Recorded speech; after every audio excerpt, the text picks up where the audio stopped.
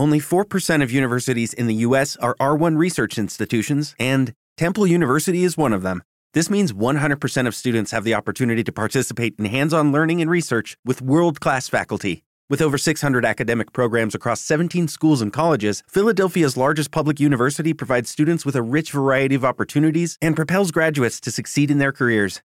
Temple University.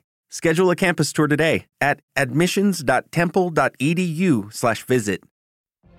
What if you could have a career where the opportunities are as vast as our nation, where it's not about mission statements, but a shared mission?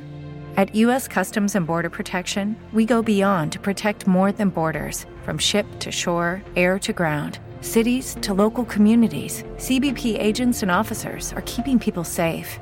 Join U.S. Customs and Border Protection and go beyond for something far greater than yourself.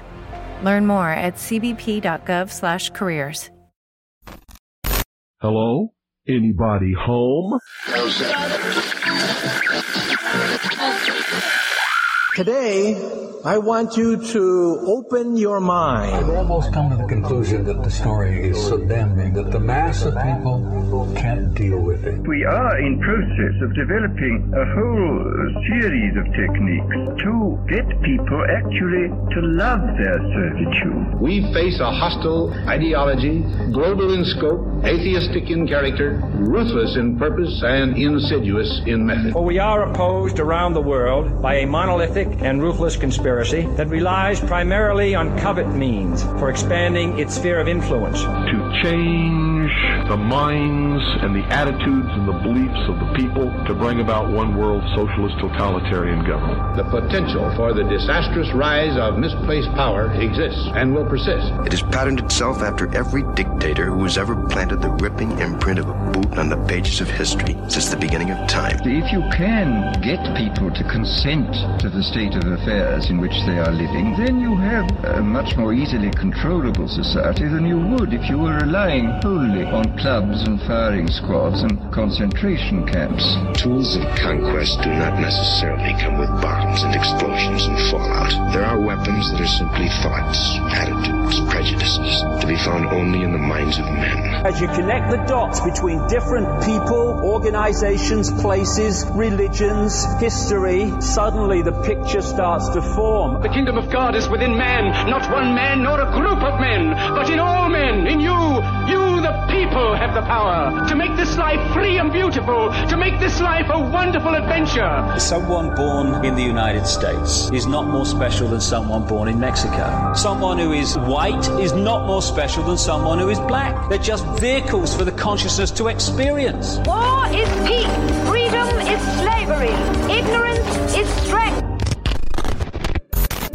They do not want your children to be educated. They do not want you to think too much. It was learned that the aliens had been and were then manipulating masses of people through secret societies, witchcraft, magic, the occult, and religion. They reach into our children in music, television, books. Prey on children's innocence. How can I disprove lies that are stamped with inefficiency? So if you have the opportunity to stand next to one of these machines, it feels like an altar to an alien god. Genetic power is the most awesome force the planet's ever seen, but you wield it like a kid that's found his dad's gun. The Army Air Forces has announced that a flying disc is now in the possession of the Army. Too many others know what's happening out there, and no government agency has jurisdiction over the truth. Any state, any entity, any ideology that fails to recognize the worth, the dignity, the rights of man, that state is obsolete. A case to be filed under M for Mankind in the Twilight Zone. About time some of you got acquainted with the real hard truth. It's the heart that says, I will not acquiesce. Freedom is the privilege to be right. Freedom from the disasters of our mistakes. If you don't connect the dots, it's just a mass of what's all this about. Broadcasting from the Sonoran Desert, I'm your host, Ryan Gable, and you are listening to the Secret Teachings Radio. If you'd like to reach out to the broadcast, to me directly, rdgable@yahoo.com or tstradio@protonmail.com. Those are the emails. Find the Secret Teachings Monday through Friday airing on groundzero.radio and then in the free archive at thesecretteachings.info. If you're a subscriber for the ad-free show on our website, you get early access to the show, montages, and digital copies of all of my books as part of your subscription. Otherwise, you can go to aftermath.media, sign up for The Secret Teachings and Ground Zero with Clyde Lewis. You can get both shows on demand at aftermath.media, advertisement free. That's aftermath.media. Last but not least, TST on Twitter, TST3_radio, and on Facebook at The Secret Teachings, or just my name, Ryan Daniel Gable. Last week on the show, of 14 years of radio, we did a full episode about the subject of Bigfoot. And we had a guest on the show last week. We discussed the paranormal aspects of Bigfoot and a lot of other different ideas and theories. And I did not know how much Bigfoot related to some of the things that I have focused on pretty intensely in my radio career and my authorship of books. I found that Bigfoot, at least in my assessment, has a lot of similarities between the legends of fairies and the stories of UFOs, from electrical disturbances to dreamlike encounters to impressions that don't seem to necessarily make sense, or impressions that seem like they've been made by something very real, although the creature might be something more than real. We relate this to fairy circles, relate this to fairy lights and circular UFOs, unidentified objects that seem to be etheric but also leave impressions in the ground. There seems to be a relationship between all of these things. So in doing my guest prodding to find a couple of guests for the Bigfoot show last week, I came across a handful of folks, and we had a guest on the show last week about Bigfoot. And tonight we also have a Bigfoot show planned for you, or at least in the first hour, a Bigfoot show planned for you. We'll be talking about the documentary, A Flash of Beauty. It's a really interesting documentary. I had a chance to watch it yesterday. Flash of Beauty put together by a couple of folks we have on the show tonight. We have the producers, the folks that made the documentary. It's a little different than some Bigfoot documentaries I've watched, and it's kind of along the lines of something that I think is a more healthy approach to the subject of not just Bigfoot, but any kind of paranormal subject matter. So without me telling you about the documentary, we're going to get the folks that made the documentary on. We have Tobe Johnson and we have Brett Eichenberger. I believe I pronounced that name correctly. Award-winning filmmaker, 25 years of experience working in film and video. Tobe Johnson is the author of the Al Moon Lab books and a researcher of all things related to Bigfoot. I'd like to welcome Tobe and Brett to The Secret Teachings. Tobe, we'll start with you. Thank you for joining us on the show tonight. I really appreciate it. Well, good morning here, Ryan. How are you? I'm doing fantastic. I'm looking forward to speaking with you about your Bigfoot research. Brett, what about you? Welcome to The Secret Teachings. You've been on this for a long time, have you not? Yes. Thank you for having us today, Ryan. Yeah, I've been doing this for quite some time, and I've throughout my career, I've kind of done it all. But this is really where my passion is, telling these kinds of stories that are in the realm of the mysterious. Now, for both of you, I don't know who wants to take the mic first. We can go Tobe, Brett, back and forth. But I'm wondering how you both feel about, let's say, the collective of Bigfoot research. Are there some things in Bigfoot, let's call it Bigfoot research that just kind of irritates you, that seem like they're going in the wrong direction? Because I'm asking that because a lot of people that I talk to about this subject, they kind of put everything Bigfoot into the same category. And I think that Bigfoot research comes in a lot of forms, and some is much more, I think, relevant than other forms. But what do you think of the current state of research into this subject? Let's start with you, Tobe.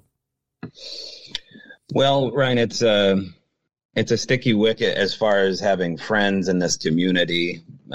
Your audience may not know, but it's a rather small community. But it's growing larger and larger. And part of the issue and part of the problem for these people that, I call apers, the people that think that we're looking at a relic hominid or some missing link, is that this is being overlapped with this other paranormal conundrum, especially in the world of the poltergeist and the UAP phenomena. And we get this constant overlap of these witnesses telling us pretty much the condensed version of their sighting event. And then several minutes later, after the microphones and the cameras are turned off, then they start telling you the rest of the story. And these stories are pretty remarkable, and they seem to, have merit to them based upon my own incident and Brett's also an experiencer now. So, there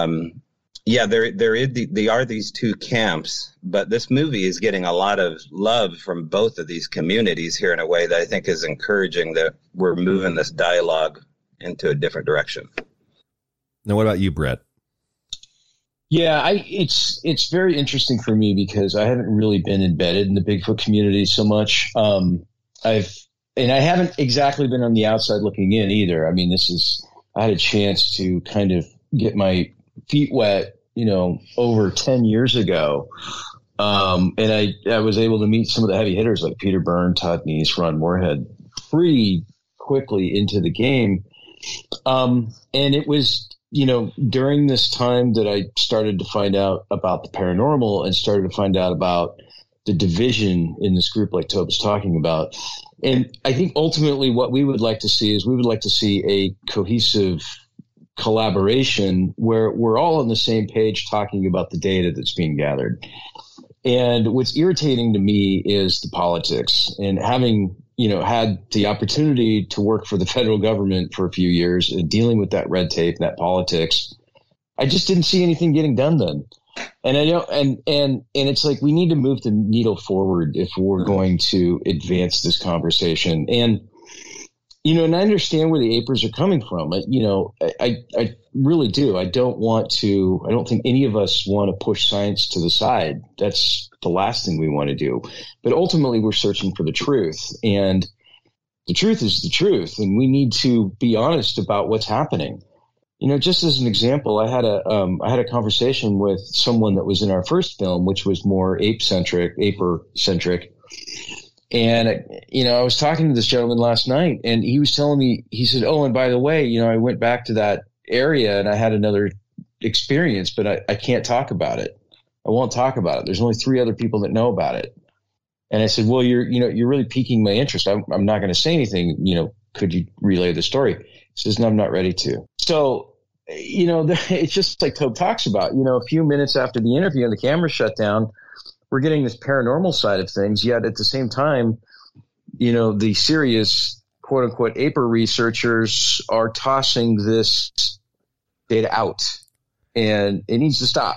We need to have like I said, a cohesive, collaborative conversation. That's interesting you say that, because I just got finished reading one of my favorite books. I've read it now more than once. It's called Passport to Magonia. I don't know if you guys are familiar with it. It's by Jacques Vallée. He documents, and he's actually saying something very similar to what you just said, Brett, about the ufological community and about how UFOs and UFO sightings and abductions and all of this is very similar, if not in some cases totally identical, to the old fairy legends. And he talks about, the kidnappings, little green men, implants, the magical powers that UFOs seem to bestow on certain people, healing powers, which also relate to apparitions and angelic visions and things like that. And he talks about how in UFO community discussions and research, a lot of people won't share those other parts of their stories because they realize, maybe subconsciously perhaps is his argument, there's a lot of details to this that are unimportant, but that they don't want to discuss this because it goes beyond the realm of what is accepted within ufology. And I'm guessing, based on what you're saying, Brett, this is the same thing within Bigfoot research, is that people don't want to go beyond the physical components of Bigfoot into the paranormal, or perhaps maybe people go too far into the paranormal and don't acknowledge that there could be physical aspects to it too. So my point is within, whether it's UFOs or within the subject of Bigfoot, what seems to be happening is we have these paradigms where you're either believing in something outright or you're rejecting it outright. And we need to be able to step outside the box to examine this from a 360-degree, 30,000-foot view, because this kind of encompasses both the physical and the spiritual. We need a new way to look at these kinds of subjects. Would you agree with that? 100%. You nailed it, Ryan. 100%. And Jacques, Vallée, obviously I've got a tremendous amount of respect for, but, what it really comes down to is fear of ridicule. I think that especially folks that are funded, to do this research, I think they're afraid they're afraid they might lose their funding. They're afraid that, people might say, well, now you're a hypocrite, so on and so forth. And I get all of that. I completely get all of that. And, as a filmmaker, we put ourselves out there, and believe me, we've gotten ridicule, but at the same time, that's just part of the process. That's what happens. When you're doing something and you're telling a story, you've got a narrative that doesn't really fit the. With Lucky Land Slots, you can get lucky just about anywhere. Dearly beloved, we are gathered here today to. Has anyone seen the bride and groom? Sorry, we're here. We were getting lucky in the limo and we lost track of time. No, Lucky Land Casino, with cash prizes that add up quicker than a guest registry. In that case, I pronounce you lucky. Play for free at LuckyLandSlots.com. Daily bonuses are waiting. No purchase necessary. Void where prohibited by law. 18+. Terms and conditions apply. See website for details.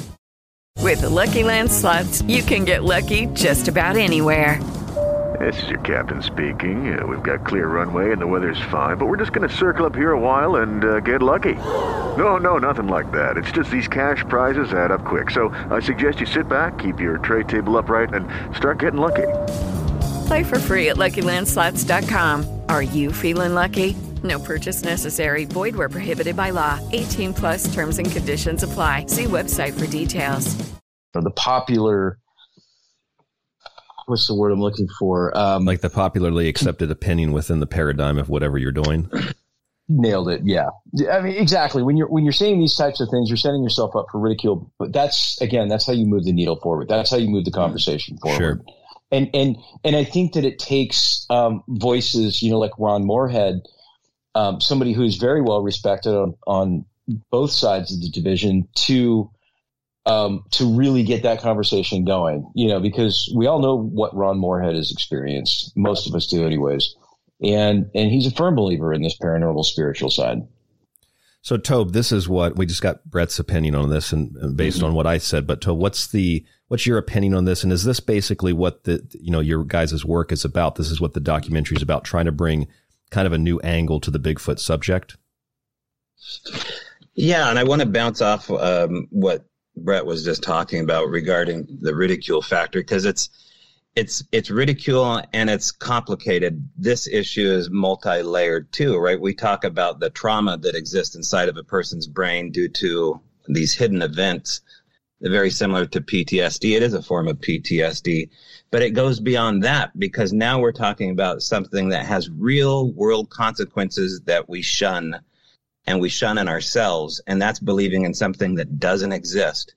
And this is like the ultimate red pill. In your bumper intro here, you played a lot of red pill moments. David Icke, right? Like, big fan, obviously. King of the red pills, right? Turns out he's right about a lot of this stuff.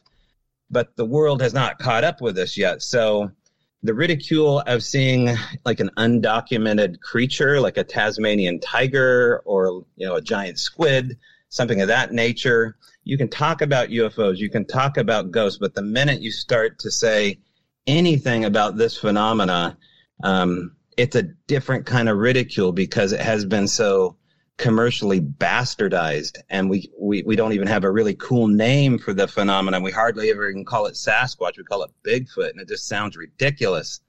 But there's this supernatural component to what these things are and what they do to you, because this phenomena will come to your house. It won't just exist at the tree line. This gets into the hitchhiker effect real quick. And so it's way more powerful than we could have put in one film. And, there may need to be a Flash of Beauty 3 here to get to the meat of what we're trying to say in part 2. I want to get into the specifics of the documentary. Before we do that, though, I wanted to point out for anybody who doesn't know, in relation to what you're saying about the difference between Bigfoot and Sasquatch, is that all around the world, most people have heard of the Yeti, but you have the Yowie, you have skunk ape in Florida, you have the Yeren, you have the Kaptar. Even in Japan, they have the Hibagon. Like, this is something that is seen, and maybe in some cases misidentified as something else, but this is something that's seen everywhere in the world, even in isolated places like Japan, which has been closed off to most of the world up until relatively recently, the last few hundred years. They have their own version of Sasquatch there. This is a global phenomenon. This isn't something confined to the Pacific Northwest or the mountains of Russia. Correct or incorrect? 100% correct. I think Hawaii may be the only state that doesn't have sightings, and they probably do as well. They got the little guys called the Minihuni, but yeah, everywhere you go, and right, like I think over 600 different First Nations tribes spread out around the world have different varying names for Sasquatch. It's it's something that has been talked about by the Native Americans ad nauseum, that these creatures exist. They're physical. We represent them in our totem poles in the most respectful spot, which is the base, but yet they are a tribe that exists between two worlds. After, before they're dead. We do it after. These things can do it before.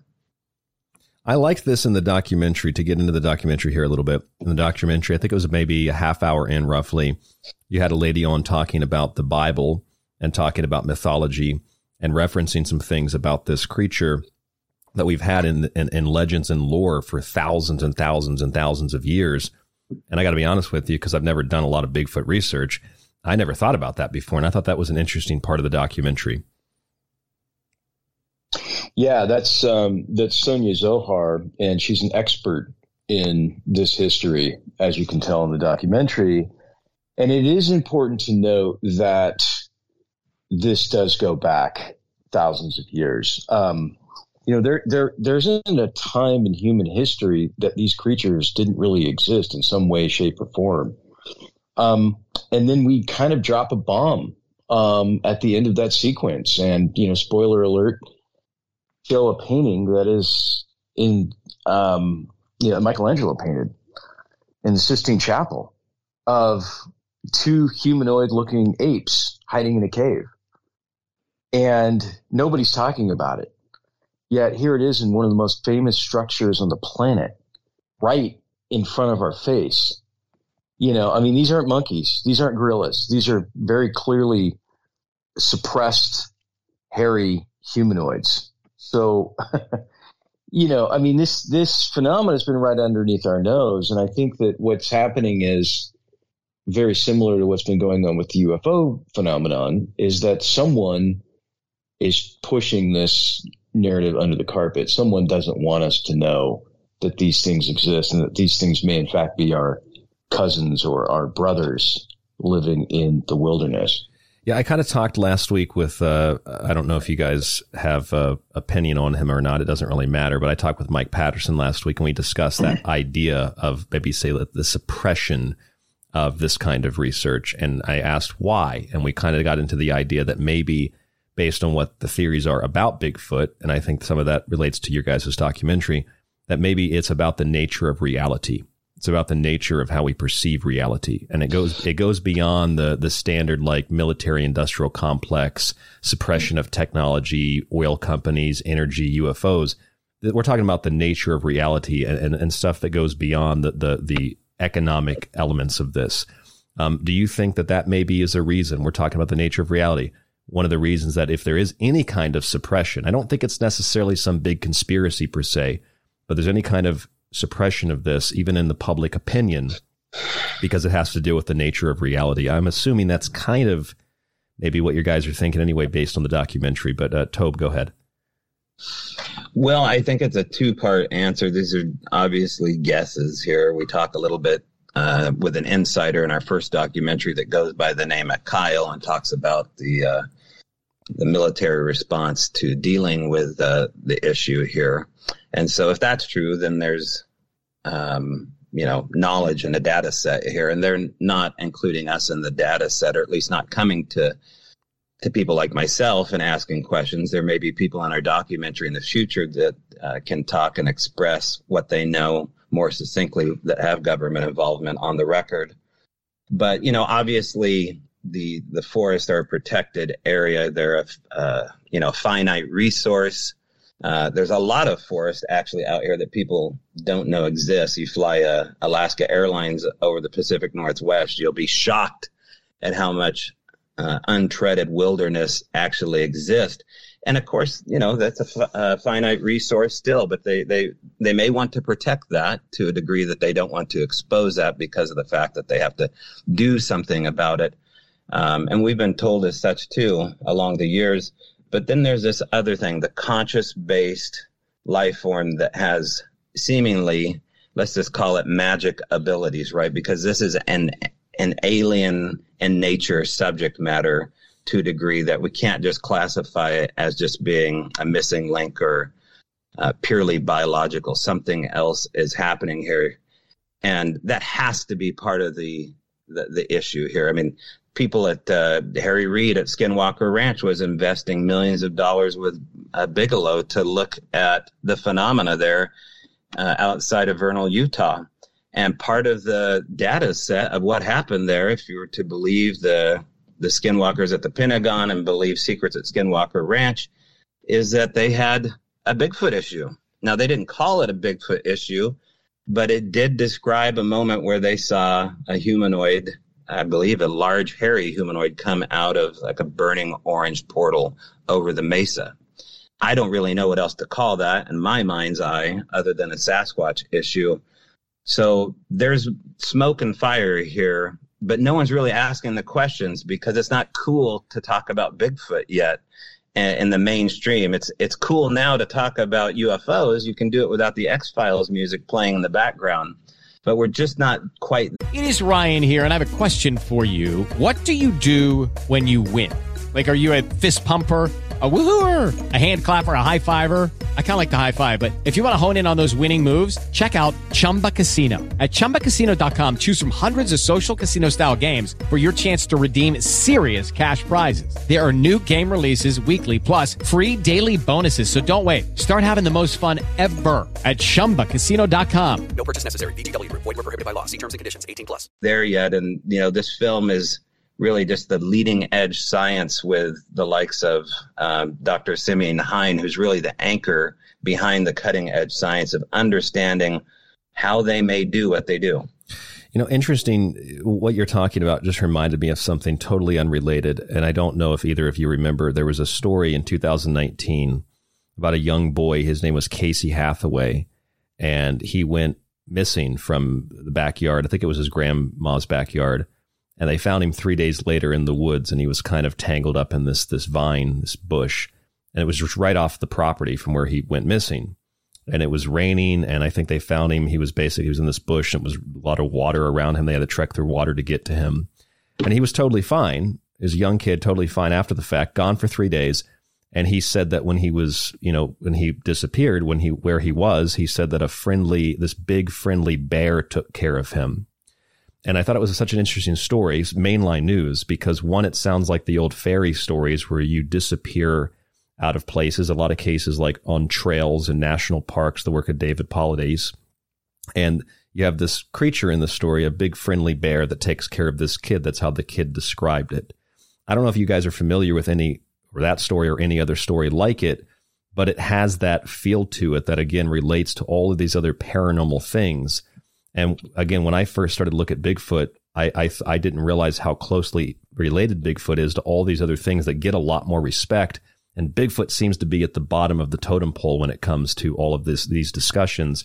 I just wonder, why do you guys think that is? Why do you think Bigfoot seems to be, this is my opinion, he seems to be, or she seems to be, it seems to be like the most laughable kind of dismissed subject within paranormal research?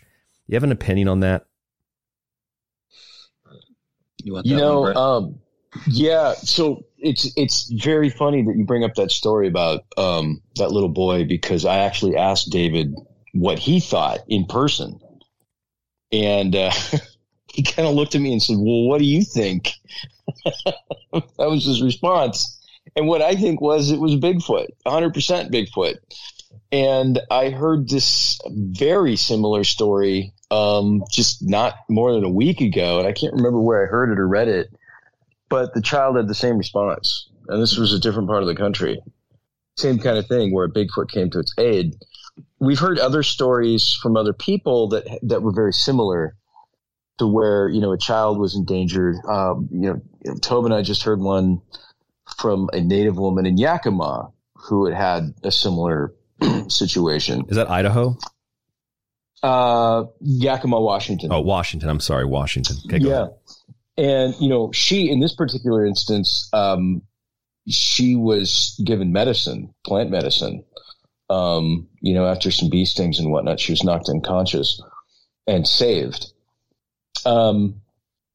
So, you know, I guess the bigger question, like you were saying, is why isn't it cool yet? You know, I posed that same kind of question to Eric Bard, chief scientist at Skinwalker Ranch, and he's in our documentary. And you know, I pulled him aside to ask him if he'd be willing to do an interview for this film. And he said, you know, I got to be honest with you. I don't have a lot of time, and I'm not really all that interested in Bigfoot.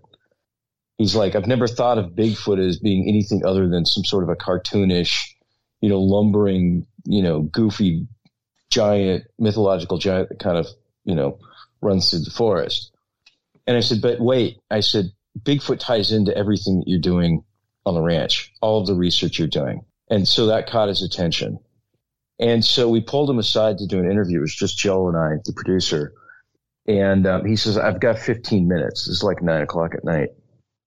So I showed him the cloaking video that we feature in our film, and I immediately had his attention. And you can see his authentic reaction in the film.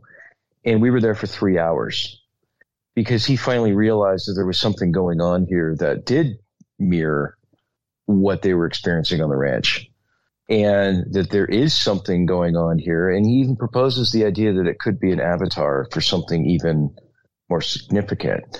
And that's the idea here, is that, you know, and I've used this analogy before, but I feel like, you know, if the paranormal were a skyscraper, then Bigfoot would be the doorman. And I feel like they are a huge key to unlocking some of these paranormal mysteries that involve everything from ghosts to UAPs to aliens to interdimensional beings to the afterlife and who we are as spiritual beings. Yeah, that's how I would likewise approach the subject now that I've gotten into it a little bit more. If you're just joining us, we have Tobe Johnson and we have Brett Eichenberger. They put together this really interesting documentary about Bigfoot. Really quick, can you guys tell us, or Brett, real quick before we go to Tobe, the documentary is called Flash of Beauty. This is part 2, the one that I think I was sent to watch, but you have a part 1 as well. Is that correct? Yeah, that's correct, Ryan. So the first film is called A Flash of Beauty, Bigfoot Revealed. Both of these movies are available to rent and or purchase on Amazon.com. We also have a YouTube page full of interviews and special features. The film that we're talking about today, A Flash of Beauty, Paranormal Bigfoot, exists because we just couldn't fit everything all into one film.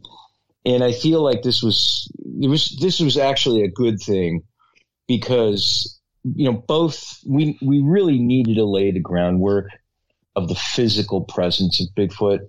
And that's what we do in A Flash of Beauty, Bigfoot Revealed.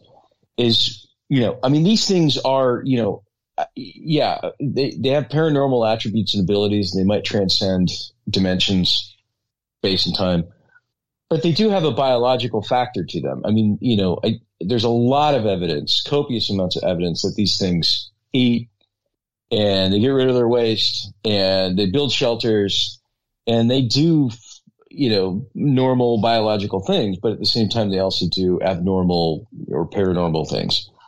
And so we wanted to establish that. We also wanted to get into some of the riddles as to why it's hard to take photos of them,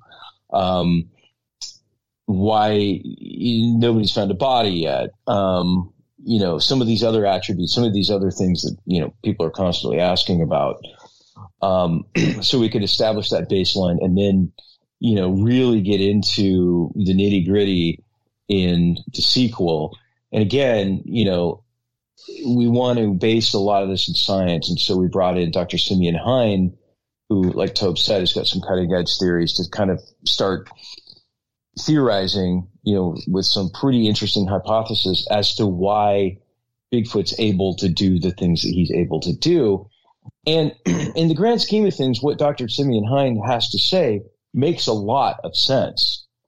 And he even demonstrates that, defense contractors are patenting some of the same technology.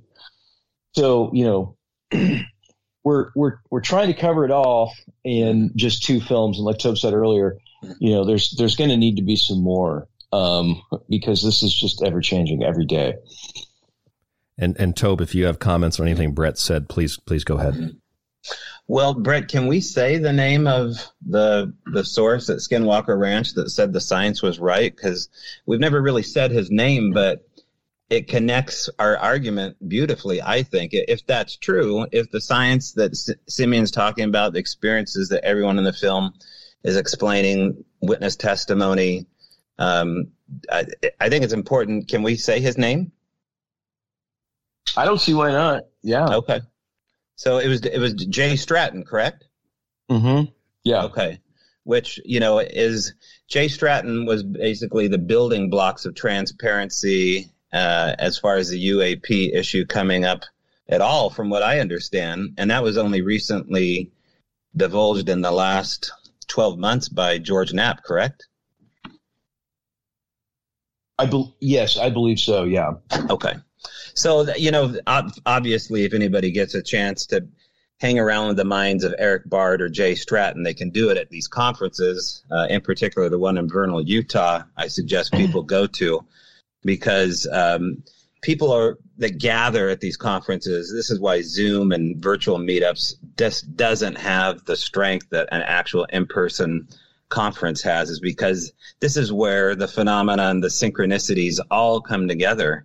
And it's almost like these people in general already, and you have an opportunity to build up on your case file of how this all works. And, a moment like Jay Stratton coming up to us in the parking lot saying something like that. Actually, I think he told you sometime later. But, it really is, nowadays especially, it's important to talk about these mysteries in these mystery schools. And, Jacques Vallée isn't going to be around forever. We're not all going to be around forever. We have to have these stories told. And an interesting statement about oral tradition and stories is that, sometimes people think that stories and oral traditions don't have that much weight to them, but they really do. They have their own unique power as far as holding the history tight. And sometimes the written word is superseded by these oral tradition stories because you have that emotional connection. I would agree with that. I've made the argument for a very long time that mythology itself, although it is not necessarily literal, mythology has always been a form of science, a way to catalog and quantify the natural world and how to try to understand why things happen the way that they do. And it preserves ideas, traditions, et cetera, that otherwise we might not have if we just wrote things down in a very stale, uninteresting way. So mythology and legends and folklore and urban legends, all these different things, wherever they come from, whatever you call them, they do preserve kernels of, let's say, the truth, for lack of a better word. And considering all the stuff that was talked about in the documentary, that the Flash of Beauty, the second one I watched, there's a lot of stuff in there. You're talking about biblical references and talking about mythologies and things about Bigfoot that you don't really get brought up in a lot of the standard conversations about what is essentially a cartoonish figure that you see as a sticker on the back of every car in Portland, or the little air freshener in every Subaru that you see on the street in Oregon or Washington. It's kind of just like a kind of a comical joke, but there's a very, very serious base of research to this subject, as you folks and others are pointing out. So anyway, with the time we have left here, because you're only with us for an hour, Flash of Beauty's the documentary, part 1, part 2. Maybe you guys can give me your opinion on what do you think the best, if evidence is the right word, the best evidence presented in the documentary, or the best questions that maybe we could kind of talk a little bit about here on the show tonight. That's a great question, Ryan. To me, the best evidence in the film is Barb Shoop's incredible footage of something cloaked. And, with my 25 years, in fact, more of video experience, it was important for me to really try and debunk that footage prior to including it in the documentary. And I've got, I'm not by no means am I a visual effects wizard like what you would see in a Marvel film, but I have a very good understanding of the fundamentals of what it would take to fake something like that. I also have a very good understanding of the fundamentals of light and how it works. Not only have I been an editor that long, but I've also been a cinematographer that long as well. And so, I understand video codecs. I understand the technical aspects of what it would take, how much money it would take, the expertise that it would take to fake something like that. This video, in my opinion, my professional opinion, is equivalent to the Patterson-Gimlin film as far as paranormal Bigfoot is concerned. And I think it's, in a lot of ways, a smoking gun. And in a lot of ways, too, I think it's more definitive than the Patterson-Gimlin film, simply because when you really break down what you're seeing in that video, it's a humanoid shape. It's clearly reacting emotionally to something. It's essentially reacting to being seen. So we know that there's an intelligence there, and we can see it drop down, turn around, and run away. And I believe, based on the behavior, that it's most likely a juvenile, because it kind of acts like a little kid. And what's so fascinating to me is that Barb Shoup, with her naked eye, saw something black, and the camera recorded something cloaked. And when I say cloaked, it looks just like something you'd see in a Predator film. And that's exactly how everybody describes it. And that's exactly how eyewitnesses describe the phenomenon.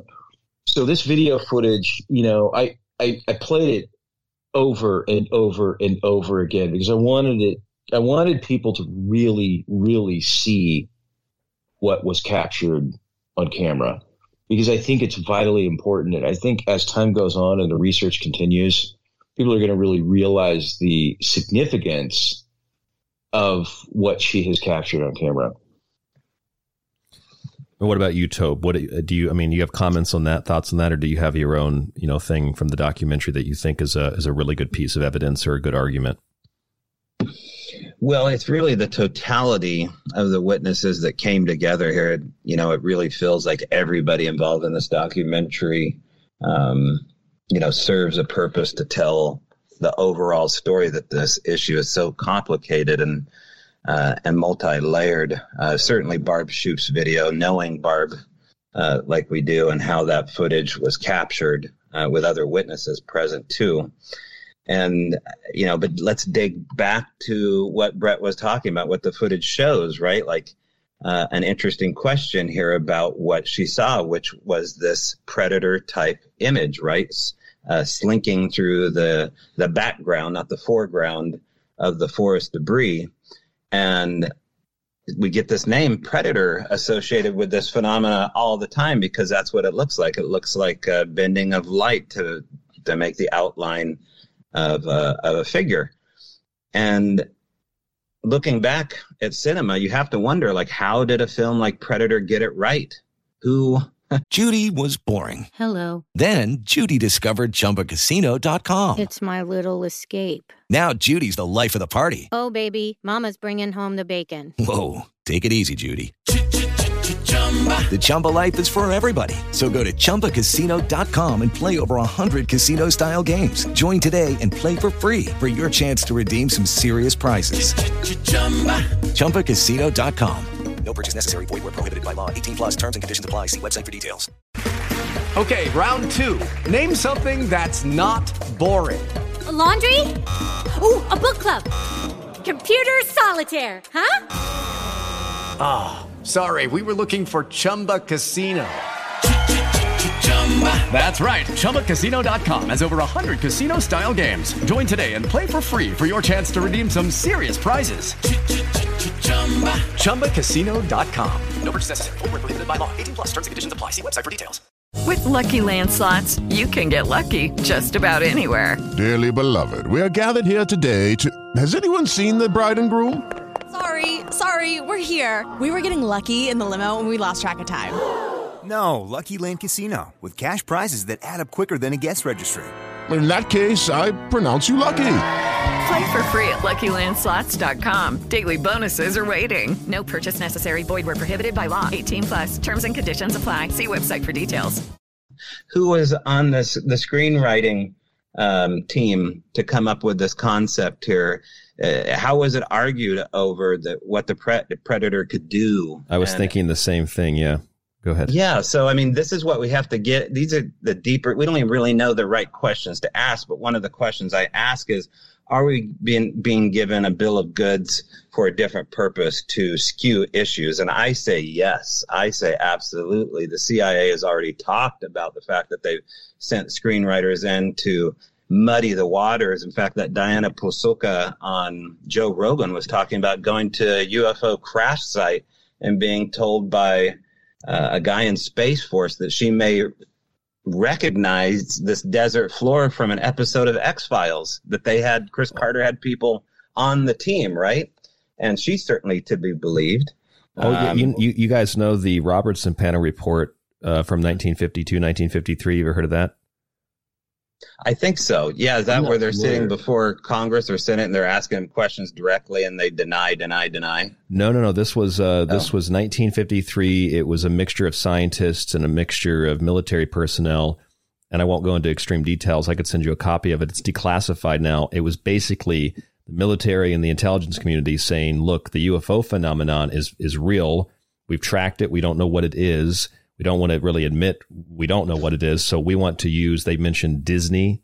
They mentioned war propaganda film companies, using those companies to make basically propaganda and mainline movies that would convince people that the thing was all just a big joke, while also maintaining that they would infiltrate UFO research groups. And we could say the same thing about Bigfoot in order to both spread disinfo and to see what those groups were discussing, because they might be onto something the government is missing. And I think that if Bigfoot is in any way, shape, or form related to these other phenomena, then I wouldn't put it past, based on that history and that documentation, that there certainly are elements of government that are very interested in the Bigfoot subject. Maybe that's because of cloaking, maybe it's something else, but that they definitely have a hand in stirring that pot.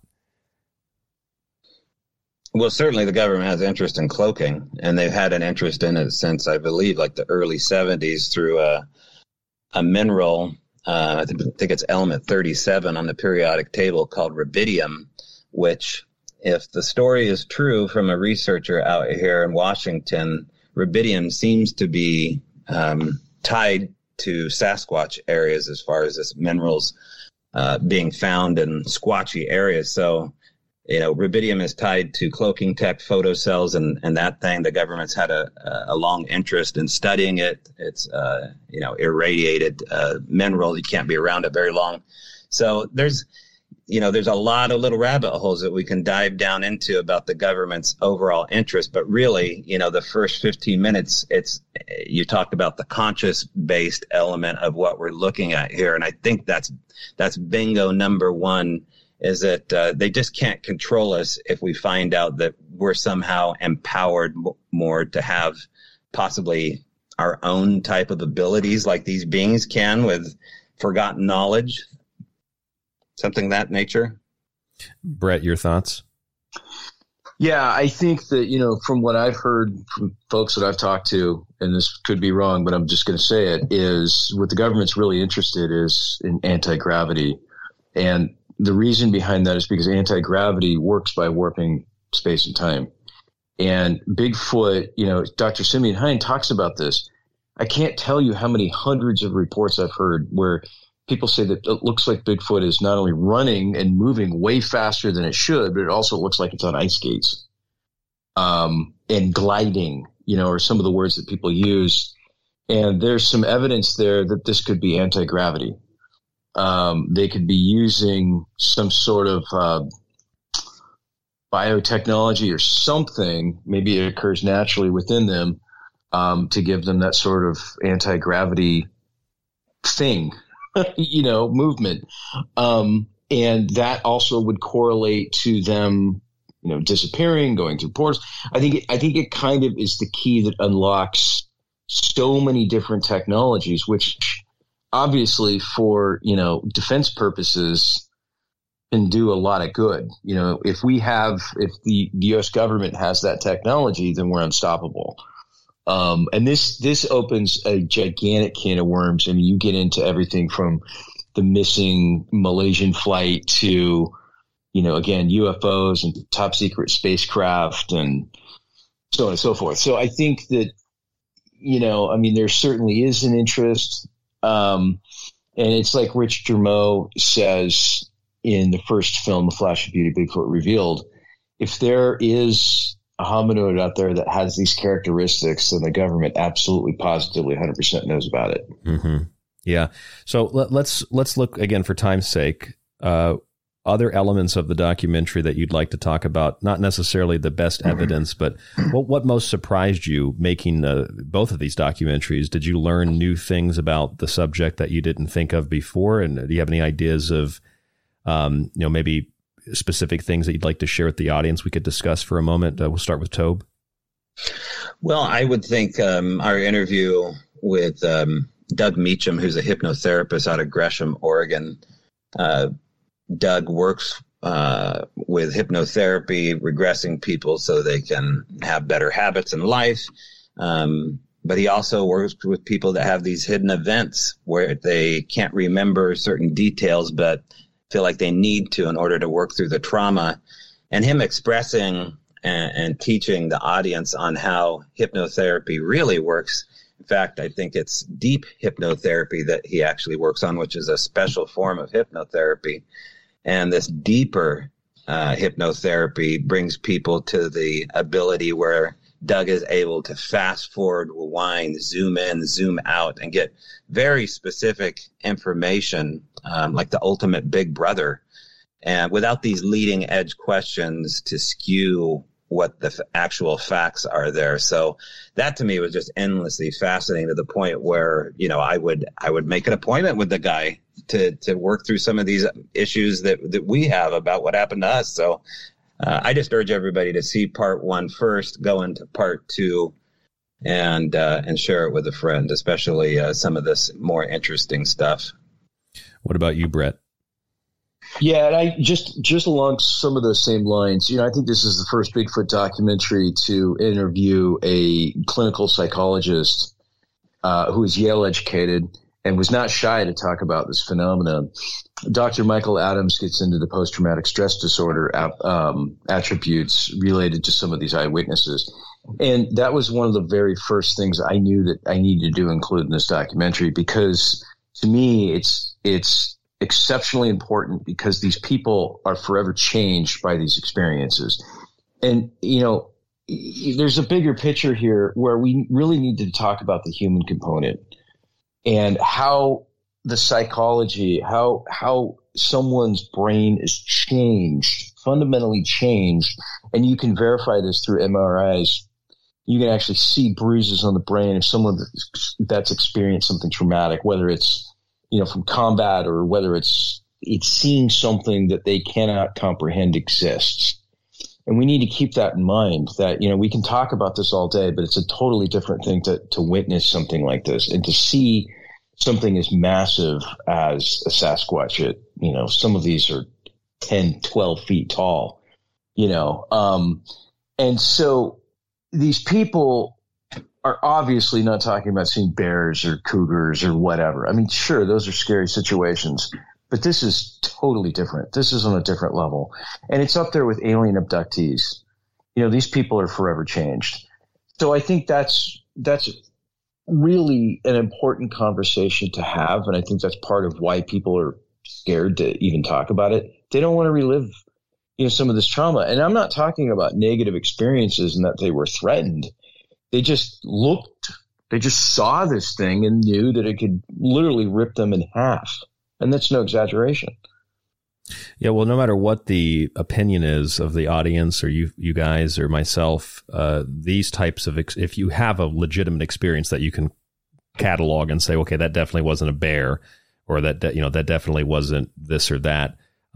And even if it is, maybe in some cases, whether it's Bigfoot or UFOs, maybe it's totally a psychic projection. It's an egregore, whatever the case is, it does change you. And regardless of what any of us think, It changes the direction of our societal discussions. It changes the direction of pop culture. It changes the direction of how we approach the spiritual realms. So again, regardless of what we think, these kinds of things, again, Bigfoot, UFOs, no matter what it is, and no matter what we choose to call it, it fundamentally transforms and shifts society in new directions, whether that's artificial or that's natural and organic. And I think that is a very important element. I'm glad that you included that. That's a very important element when it comes to the psychology of this stuff, kind of like what Carl Jung wrote about UFOs in a similar vein to that, what you have in the documentary pertaining to Bigfoot and psychology. That's very, very important. So we've got about 6 minutes left here, roughly. I'd like to give Tobe the floor and then Brett the floor, a couple minutes each. Anything else you'd like to share? I know it was a very short interview. I thought we got into some good details, but anything else you'd like to share? We'll start with you, Tobe. Well, beyond the films, there's future projects here, and I'll let Brett break the news on what's coming people's way in 2025. But definitely, it's going to be a groundbreaking documentary on the subject of Sasquatch.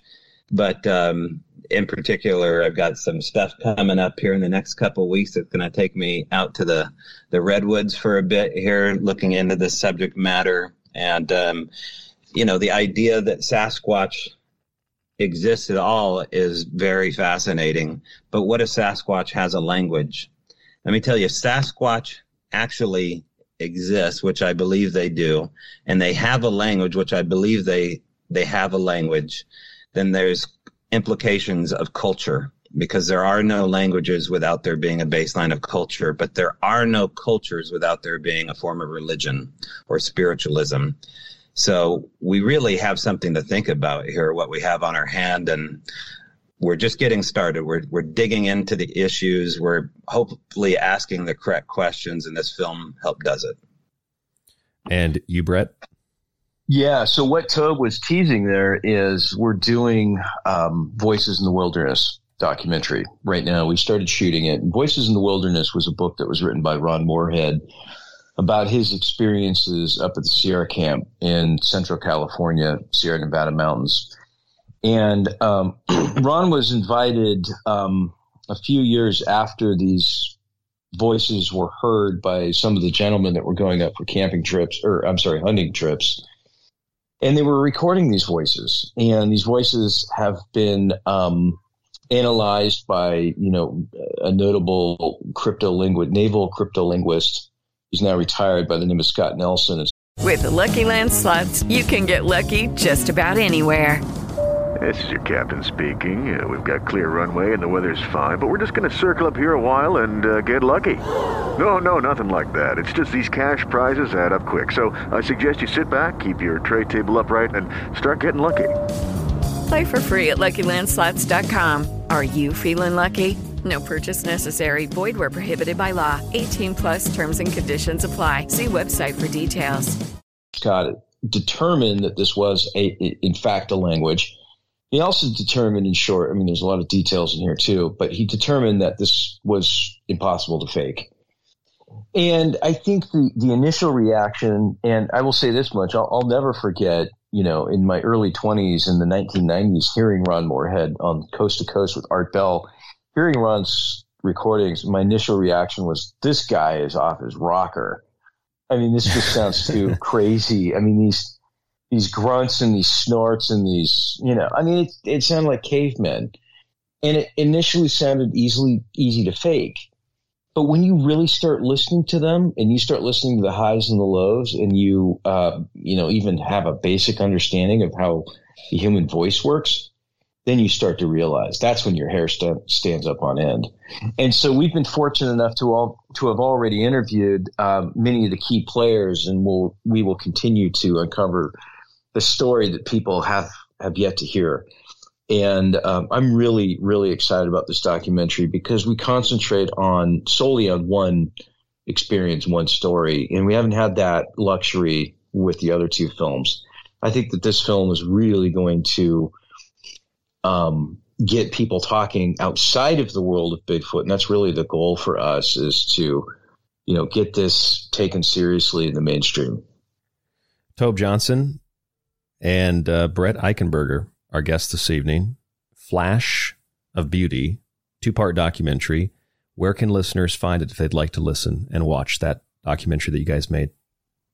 The best way to find it, Ryan, is on Amazon.com. If you go in and you type a Flash of Beauty, Bigfoot, you'll come up with both films. And it's, like I said, it's available now. You can also check out our YouTube page, A Flash of Bigfoot.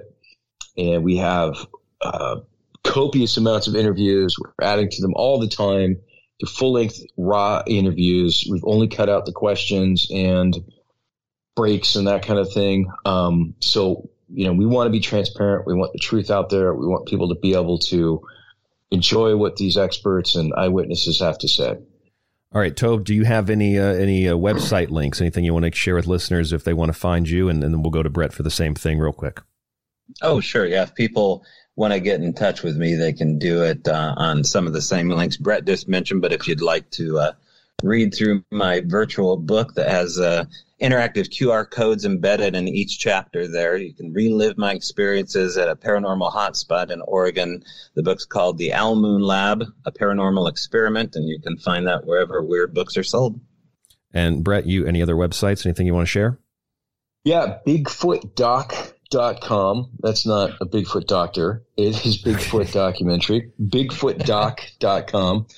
And you can reach us there. You can email us at info@bigfootdoc.com if you want to share some stories with us. If you have questions, we are also on Facebook. If you follow us on Facebook, we love to interact with folks, and we love to hear stories. All right. Well, thank you so much, Tobe and Brett. I really appreciate you coming on the show. Thank you, Ryan. Really appreciate it. Yeah, we'll have to do it again sometime because I got a lot more questions maybe we'll have to watch the first documentary. We can talk more in detail about it. Tobe Johnson, Brett Eichenberger, thank you guys so much. Take care. All right, take care. I'm Ryan Gable. This is The Secret Teachings. Another hour coming up right after this. Want to reach out to the show, tstradio@protonmail.com. Remember, thesecretteachings.info. After the show, Monday through Friday on groundzero.radio, you can get the ad-free show if you're a subscriber with montages in my digital books. And, of course, go to aftermath.media, the digital playground, where you can get a lot of other stuff too. Webinars, Clyde's show, and a bunch of other shows. Aftermath.media. Another hour after this, like I said, right here on The Secret Teachings. Don't go anywhere. We will be right back.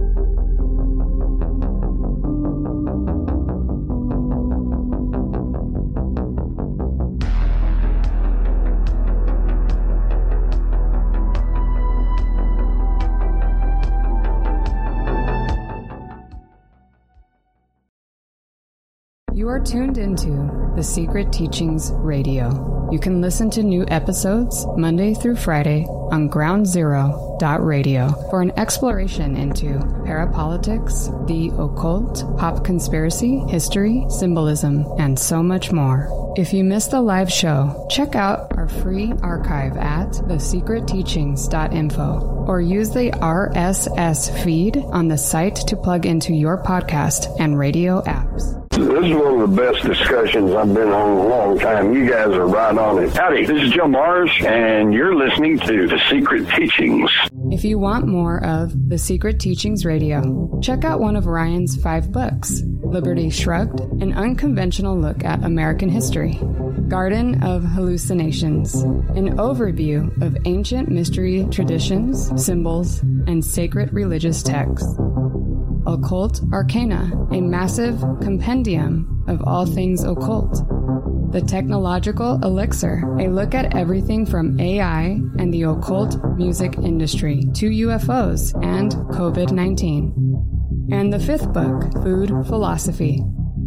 All 5 books are available only at thesecretteachings.info. For alternative forms of payment, please contact Ryan at rdgable@yahoo.com.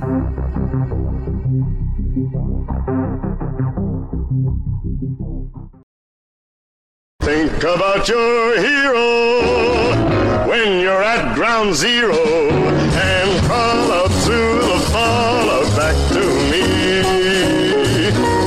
Attention, you are tuned into restricted airspace. Tune out immediately. This is the frequency of the Secret Teachings on Ground Zero Radio.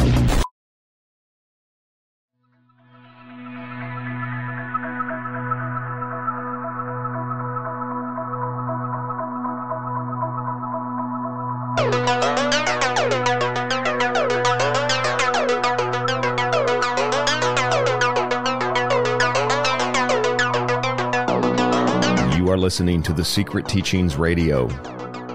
I'm your host, Ryan Gable. Hour number 2 tonight. It is February 2nd, 2024. If you'd like to reach out to the show, rdgable@yahoo.com. groundzero.radio is the live stream Monday through Friday, and the free archive anywhere you listen to radio shows or podcasts. The Secret Teachings or thesecretteachings.info has all the links. If you missed our first hour tonight, we had the guys from A Flash of Beauty documentary on the show to talk about paranormal Bigfoot. That is the second Bigfoot show of my 14-year radio career. And in this last hour tonight, these last 2 final segments, we're going to look at the subject of Bigfoot, hopefully from a slightly different angle than what you might be accustomed to hearing.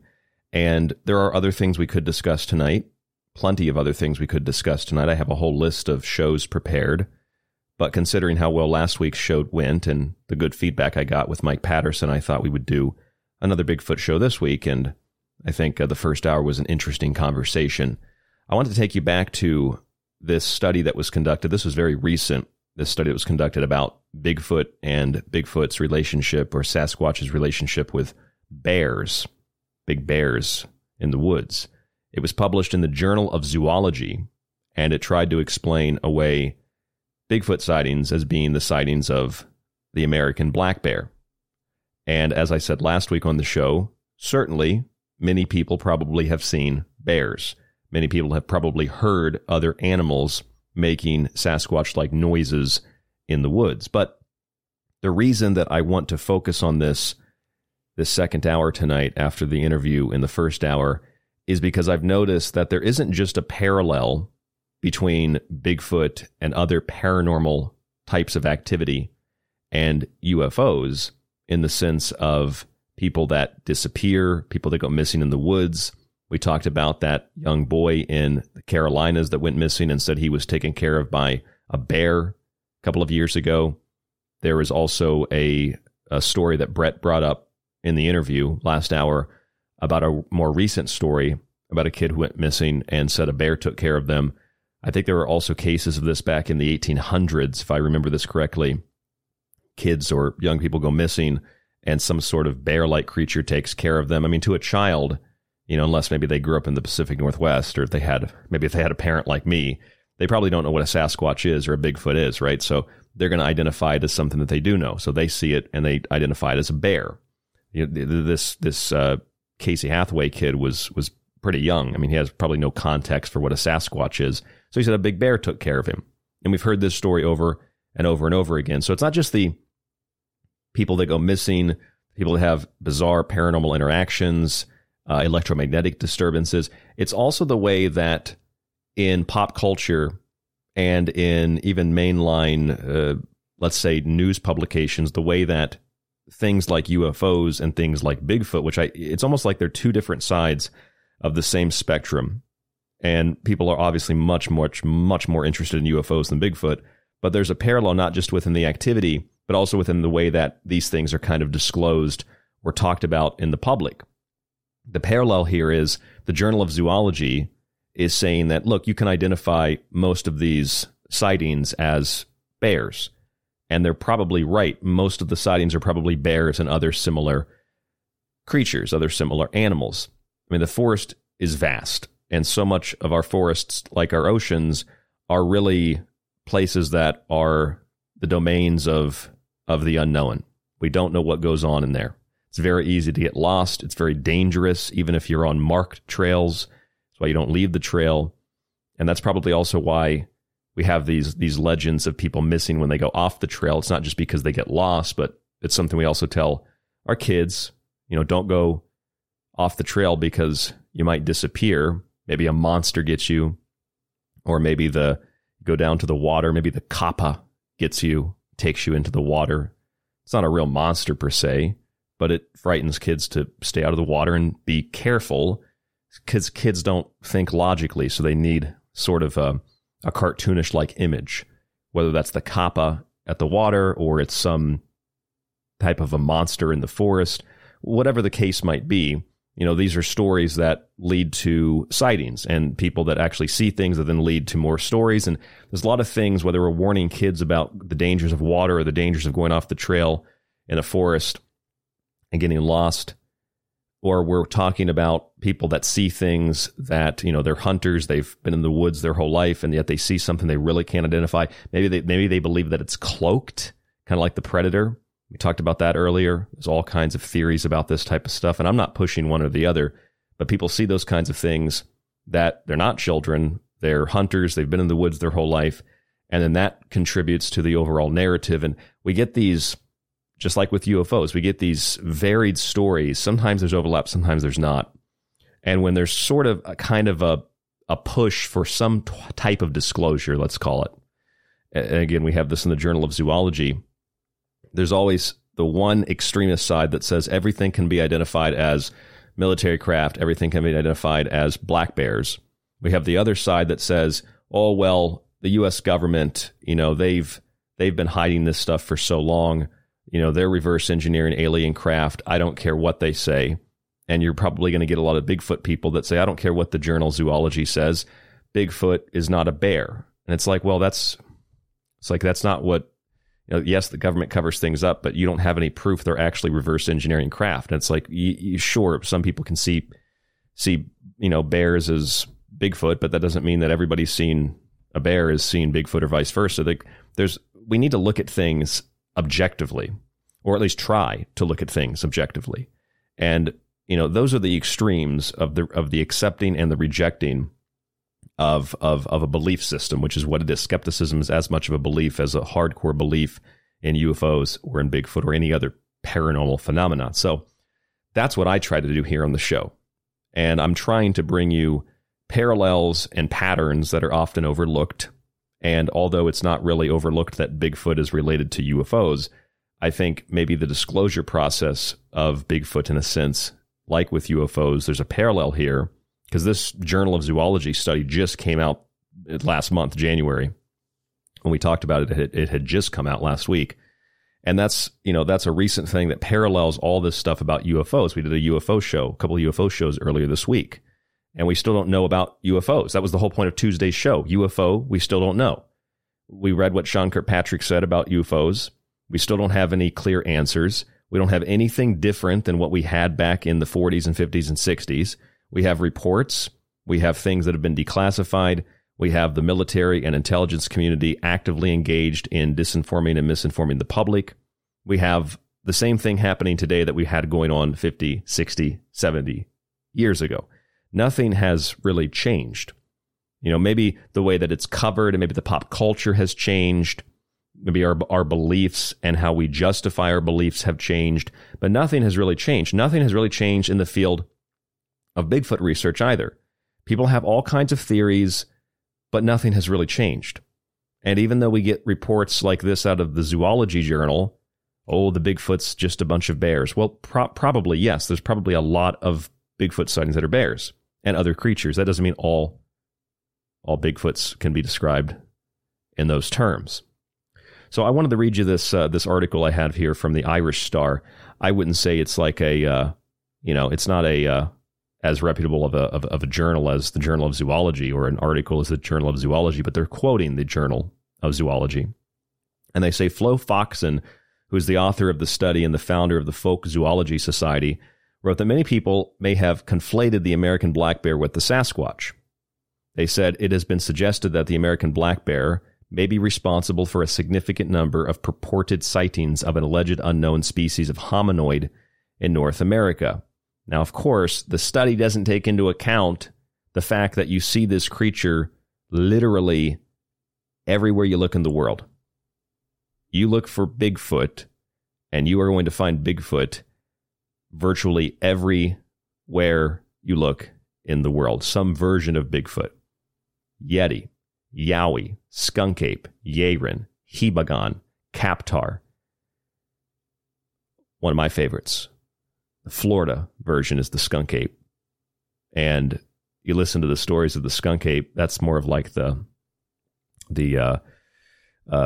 swampy Sasquatch. Or if you listen to the stories of the Yeti, it's more of like the snowy, icy Bigfoot Sasquatch. You know, all these stories, the way that they move and the way they act, they can all be correlated with things like goblins and things like little green men and paranormal activity, aports and deports, electromagnetic disturbances, something that also happened with the Mothman cases in West Virginia. Missing time, dream-like encounters, circular impressions, like fairy circles and the lights of UFOs.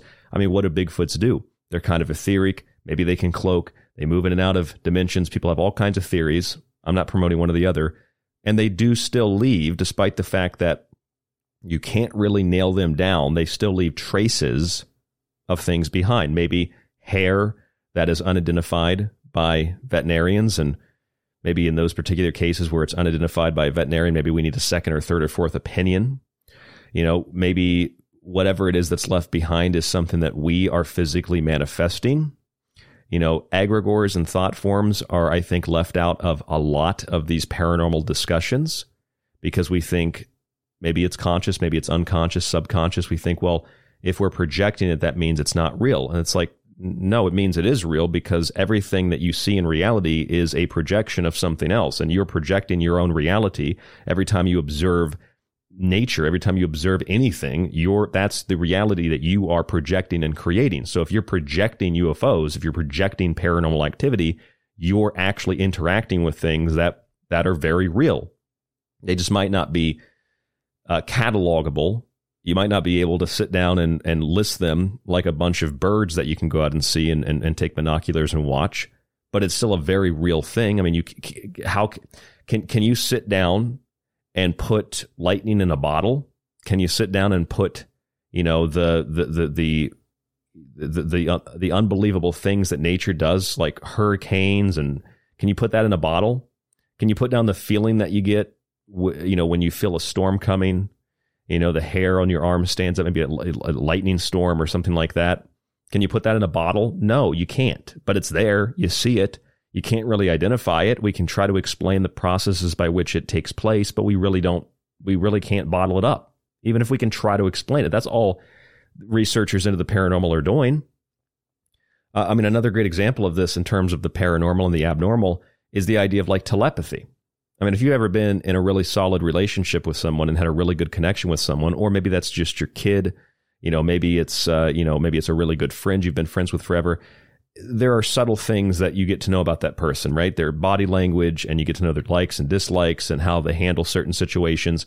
And in effect, based on those patterns that you're not even consciously aware of necessarily, you can start to kind of read their mind. But if you go beyond that, what a science. Judy was boring. Hello. Then Judy discovered ChumbaCasino.com. It's my little escape. Now Judy's the life of the party. Oh, baby, mama's bringing home the bacon. Whoa, take it easy, Judy. The Chumba life is for everybody. So go to ChumbaCasino.com and play over 100 casino-style games. Join today and play for free for your chance to redeem some serious prizes. ChumbaCasino.com. No purchase necessary. Void where prohibited by law. 18 plus terms and conditions apply. See website for details. Lucky Land Casino, asking people, what's the weirdest place you've gotten lucky? Lucky? In line at the deli, I guess? Aha, in my dentist's office. More than once, actually. Do I have to say? Yes, you do. In the car before my kids' PTA meeting. Really? Yes. Excuse me, what's the weirdest place you've gotten lucky? I never win and tell. Well, there you have it. You can get lucky anywhere, playing at LuckyLandSlots.com. Play for free right now. Are you feeling lucky? No purchase necessary. Void where prohibited by law. 18 plus. Terms and conditions apply. See website for details. With Lucky Land Slots, you can get lucky just about anywhere. Dearly beloved, we are gathered here today to... Has anyone seen the bride and groom? Sorry, we're here. We were getting lucky in the limo and we lost track of time. No, Lucky Land Casino, with cash prizes that add up quicker than a guest registry. In that case, I pronounce you lucky. Play for free at LuckyLandSlots.com. Daily bonuses are waiting. No purchase necessary. Void where prohibited by law. 18 plus. Terms and conditions apply. See website for details. Mainline scientists tell us today about things and the ideas of things like teleportation, light. According to scientists, they've been able to transfer or basically teleport light particles. In one case, across a body of water. In another case, they've been able to slow light down in a tube. And they say light is information, right? And we say in occult science, the body is light. DNA is light, right? That's why the chakras are the colors they are. It's like the breaking apart of the rainbow. It's a light body, spirit. So if information is light, or light is information, and information is contained in light, if you can slow down light, if you can project light and teleport light or particles, you can do the same with information. And since the body has an auric field around it, which can actually be photographed with Kirlian photography, call it whatever you will, the body doesn't have an aura, but that thing that we are photographing, that's just explainable through science. It's like, yeah, it probably is. Everything that's paranormal can be probably explained in some way, shape, or form through science. TVs were invented because of paranormal research. Did you know that? TVs were invented because of paranormal research. Most scientific advances were made either through paranormal-like research, because at the time it was abnormal. Nobody understood what, frequencies and signals were transmitted through the air. It's invisible. Nobody knows what that is, or even transmitted through a line. We don't know what that is. That's why they don't know what, in the old days, they didn't know how beer was made. So they called it spirits. The spirits were in it. Everything that we have today that's science is based on, at one point or another, paranormal. And then once we understand it, it's not abnormal anymore. It's very normal. So it becomes just the new normal.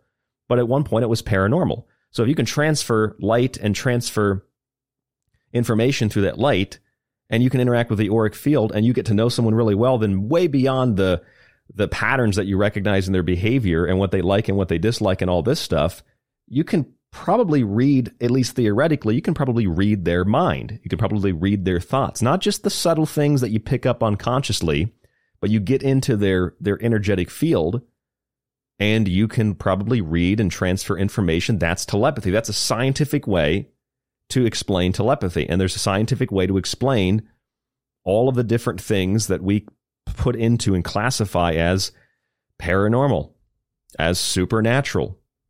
And in some cases, we classify it as science, and in some cases, we classify it as religion.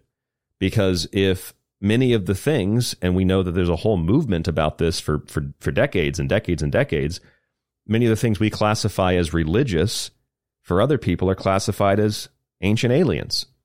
And neither is necessarily right or wrong, at least in their classification process, because if you're trying to look at the world, it's just a lens, right? You're trying to look at the world and try to explain, well, okay, things that came down from heaven, they were on fire, or they were lit up, but they didn't have fire, kind of like the jinn. And, the beings came out of these wheels, like Ezekiel, and, Enoch was taken to the heavens, and you want to interpret that through a very religious lens. Well, those were angels, and those were the helpers of God. If you want to interpret through a scientific lens, you could say, well, that was explainable as a hallucinogenic experience. Maybe, John took some mushrooms on Patmos, and that's how he wrote Revelation. Probably a very good explanation for how that was written. Other things you might explain away and say, well, that's a metaphor. If you're looking at it from a psychological point of view, then other people might say, well, it's actually very scientifically explainable how this or that could happen. Like maybe how, for example, how the plagues of Egypt could have occurred. If you read the Colburn Bible, a combination of Egyptian and Greek texts, it's basically described as a natural event that the scientists or the priests or the emissaries of God, if you can communicate with the sky and you understand how things work, you're communicating with God. You know God's plan, and you know that there's going to be fire raining down from heaven. There's going to be an eclipse. There's going to be this or that. So you can explain away the plagues as scientific. That doesn't mean that they didn't happen. It doesn't mean that they're not from God, because everything that happens is from God. This is this jumbled mess of trying to catalog all of these things into these individual belief systems. You can explain the plagues scientifically. That verifies them. It doesn't dismiss them. You can explain UFOs both scientifically and psychologically. It doesn't dismiss them. It actually proves their existence. If you want to catalog things like Bigfoot, you can do that in a lot of different ways. You can look at the folklore. You can look at the legends. You can look at the mythology. You can look at some of the things we were discussing earlier with our guests. It doesn't mean just because you can say, well, Bigfoot is a projection of something, like a psychic projection, an agregoric projection, like I've made the argument with UFOs. That doesn't mean Bigfoot's not real. Like we're so busy trying to prove a ghost is real, Bigfoot's real. That's a belief system. That doesn't help us. That actually hurts us. And if you're really adamant about proving one thing or another real, all that does is work your case backwards. You shouldn't be trying to prove that something is real. You should be examining the evidence that's scientific as it is put forth, and then dismissing the pieces that don't fit and accepting the pieces that do fit. That's how you get really, really good results. And that is, yes, scientific, but science shouldn't have this negative misnomer attached to it that science is something that religious folks or people that believe in something based on faith, whether that's God or Bigfoot, something that we should reject. It's like, no, science can help to prove that God is real. Science can help to prove that Bigfoot is real. Science can help to prove that UFOs are real. But if you go to war with science, and if science goes to war with these other types of more fringe beliefs, then all it does is create division, schism, and we don't get any further in our investigations. And that, unfortunately, I think is what the whole field or fields of paranormal investigation and research is all about. Then you mix that in with the TV shows that promote what amounts to a comical version of ghost hunting, or a comical version of Bigfoot, or a comical version of UFOs. And sure, it's entertainment, and there's a place for that. And if it's not active dis or misinformation or just propaganda, it's just people, making a TV show that they know is going to sell. Doesn't have to be malicious. But, as individuals, we turn our attention to what is considered, the official source of information, whether that's with UFOs. I mean, all the people that didn't believe the government would tell the truth about UFOs suddenly believe everything the government says, or kind of misleads you to think that they're saying, because you want to believe so badly that even though you know the government's lied to you, you're going to take them up this time and believe them. Because why? Well, you like UFOs, and the government said aliens are real, even though they didn't. Because that's the assumption that you make. And I bet you if there's psychologists running any part of this disclosure operation, they very well know that. I know that because I'm aware of it. And if I'm aware of it, I'm pretty sure high-level members of the U.S. military and government are very aware that all they have to do, because they know of the link between UFOs and aliens, is suggest we can't identify some of these UFOs, and the public says, government said aliens are real. That's the psychology behind this. In the same way that if the Journal of Zoology says, yep, these Bigfoots can be identified as black bears, whoop, anybody who was skeptical of Bigfoot in the first place says, see, they're all black bears, and walks away. They don't read the journal, they read the headline. And likewise, the people that believe in Bigfoot read the journal, or maybe they hear the headline and they're like, well, that's not true. There's no Bigfoot's not a black bear. Okay, well, they didn't say Bigfoot was a black bear. They said a lot of Bigfoot sightings are probably black bears. Nobody, it seems like, in these fields, because it's all based on belief, can be objective about any of this stuff for half a second, because we're always trying to defend our belief system. We're always trying to defend, and that's okay. That's natural, but we have to be aware of that. We're always trying to defend our echo chamber. And we only want to talk to people who will speak to us in the same language that we understand. This is real. This is not real. I believe this. I don't believe that. We want people to confirm our bias. We want people to confirm what we already believe. Same thing with climate change. People that believe in climate change, they don't care what the evidence is. They don't care about the medieval warm period. They don't care about temperature readings on tarmacs during the summer solstice when the sun is at peak solar activity. They don't care about that. And likewise, the people that reject climate change because it's, I believe in God and the science. I don't believe in the science. Well, you're an idiot, because you should believe in the science, because the science can actually prove that climate change isn't real in the way that it's been politically produced. So I think, regardless of how you look at anything, this is the problem that we face. Stop rejecting God and stop rejecting science, to break things down along black and white lines. Stop rejecting the supernatural and stop rejecting reality. There is a place for the supernatural in reality, because it's just a part of reality we don't understand. And there's a place for science in God, because science is a wonderful way to explore the world that God created. And stop rejecting God in the sciences, because what you're observing is a world that God created. We have to quantify and catalog and reconcile these things and bring them together. And only then, and I think Tesla said this too, only then can we make great advances. Rather than separating everything, well, astrology is different than astronomy, and astronomy is different than astrology. And within the Bigfoot community, you got spiritual Bigfoot people and paranormal Bigfoot people, and then there's the hominoid Bigfoot people, and they all fight with each other. And it's like you're fighting about a theory. You can't prove it. You can't really disprove it. But you're going to fight over, well, why don't you just put all your resources together and maybe Bigfoot won't look like a cartoon character anymore. Because everybody's fighting all the time within that field, Bigfoot does look like, as we discussed earlier, it just looks like a cartoon character. It's freaking, and that's why I never talk about Bigfoot, because I'm not really interested in the subject. I think partly because it just doesn't appeal to me as much as other supernatural things. But then again, some of the aspects of it, it's like I can see it's the same thing as ufology. It's the same thing as ghost hunting. It's the same thing as everything supernatural. It's the same thing as religion. It's the same thing as religion. The exact same thing as religion. How can you conflate Bigfoot with religion? Because people believe in Bigfoot. They don't care what the evidence says. Even if the evidence can somehow prove that Bigfoot is real, they're uninterested in that because they have their own belief. It's the same thing in religion. You know how that works in religion. It doesn't matter what the evidence says. Don't question it. Don't show me science, because that's going to disprove what I'm saying, even if science can actually prove the existence of God. Because real scientists, when you look at the details, you look at the complexity of the human body, how the complexity of the metabolism of things in the human body. We cannot even begin to conceive of the complexity of a small little teeny tiny fragment of the human body, let alone the complexity of the whole thing, let alone the complexity of the whole thing and how it interacts with other humans, the complexity of how all that works with nature, all that works with the planet. It is beyond even AI's comprehension. Okay, that is intelligence on a level that is incomprehensible to humans. So rather than acknowledge that, we break everything down. Everything's a field of specialty.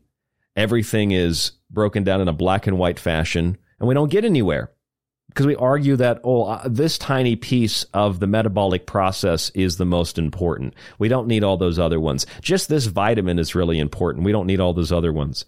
Just carbon is important. We don't need all those. Nitrogen's important. We don't need all those other ones. Just Bigfoot's important. We don't need to look at other things.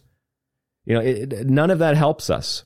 In fact, it makes every field of research, every field of investigation look like and feel like it not only is it inadequate, it's a waste of time. It's a waste of time. So back to this study real quick before we take a break, the Journal of Zoology, despite the fact that there are many, many, many sightings of Bigfoot that can certainly be associated with black bears, there are still many sightings that cannot be associated with black bears. And that's in the study itself, that there are many things that you cannot identify as black bear, which means that despite the fact that there has been some talk online about how, we explained Bigfoot, and this was even trending on Twitter the other day after we did our show with Mike Patterson, despite the fact that you can make some identities, the journal article actually admits that, there's still a lot of things that we don't know. So that's how you have to look at all this stuff, all the studies and the research, and because we don't get a clear picture. This is just one perception of one issue, and there's a bunch of other perceptions and ways to look at it. Because there are plenty of places in the world that don't have black bears, and yet you got a lot of Sasquatch, Yeti, Bigfoot, Yowie sightings. Again, the Bigfoot thing is, it's like we're not just talking about Bigfoot tonight. What we're talking about is an overall belief system. We're trying to understand the supernatural and the paranormal from a more balanced and objective point of view. That's my goal anyway here on the show. So we're going to take a quick break. We'll come back with the final segment. I'm Ryan Gable. This is The Secret Teachings. It is February 2nd, 2024 into the 3rd, Friday into Saturday. One more segment, and then we'll get our weekend started. We'll be right back.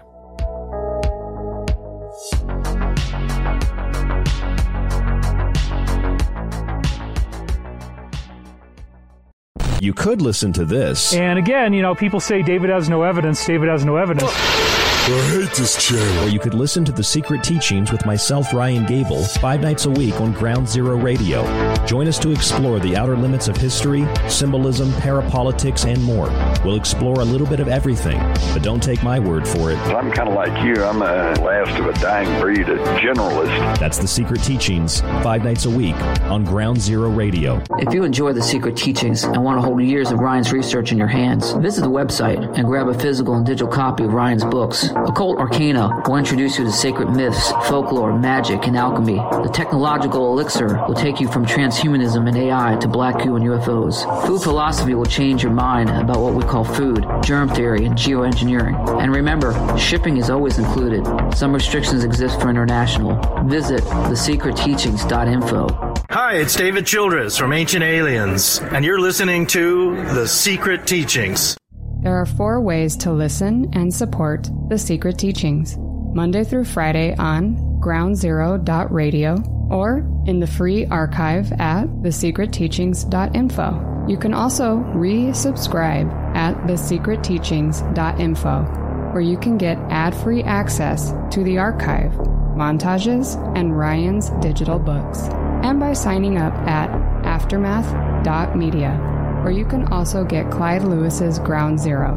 For those of you with a few seconds to spare, please don't forget to leave the show a review or comment on podcast players like Apple. Broadcasting from somewhere between the normal and abnormal. A collection of question marks. No reason, no explanation. Just a prolonged nightmare in which fear, loneliness, and the unexplainable walk hand in hand through the shadows. It's The Secret Teachings on Ground Zero Radio.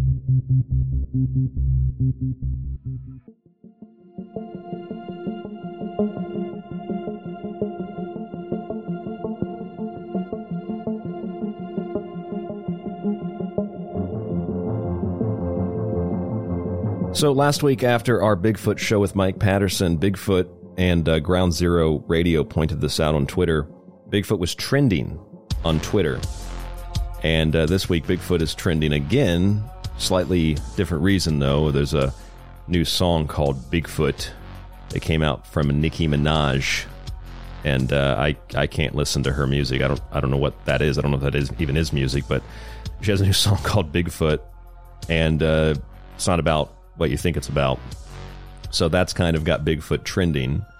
And, as we discussed on our recent Bigfoot show last week about the paranormal relationship with the mysterious creature and what it shares in relationship-wise with other supernatural phenomena.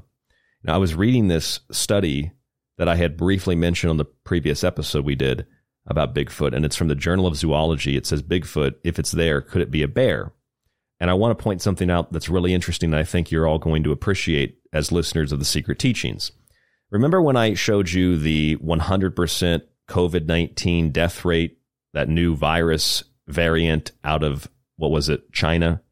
And it was all over the news, and the alternative media had a big old erection for it. And everybody was like, oh my God, we're going to die. And that was old news. That's gone now. Nobody's scared of that anymore.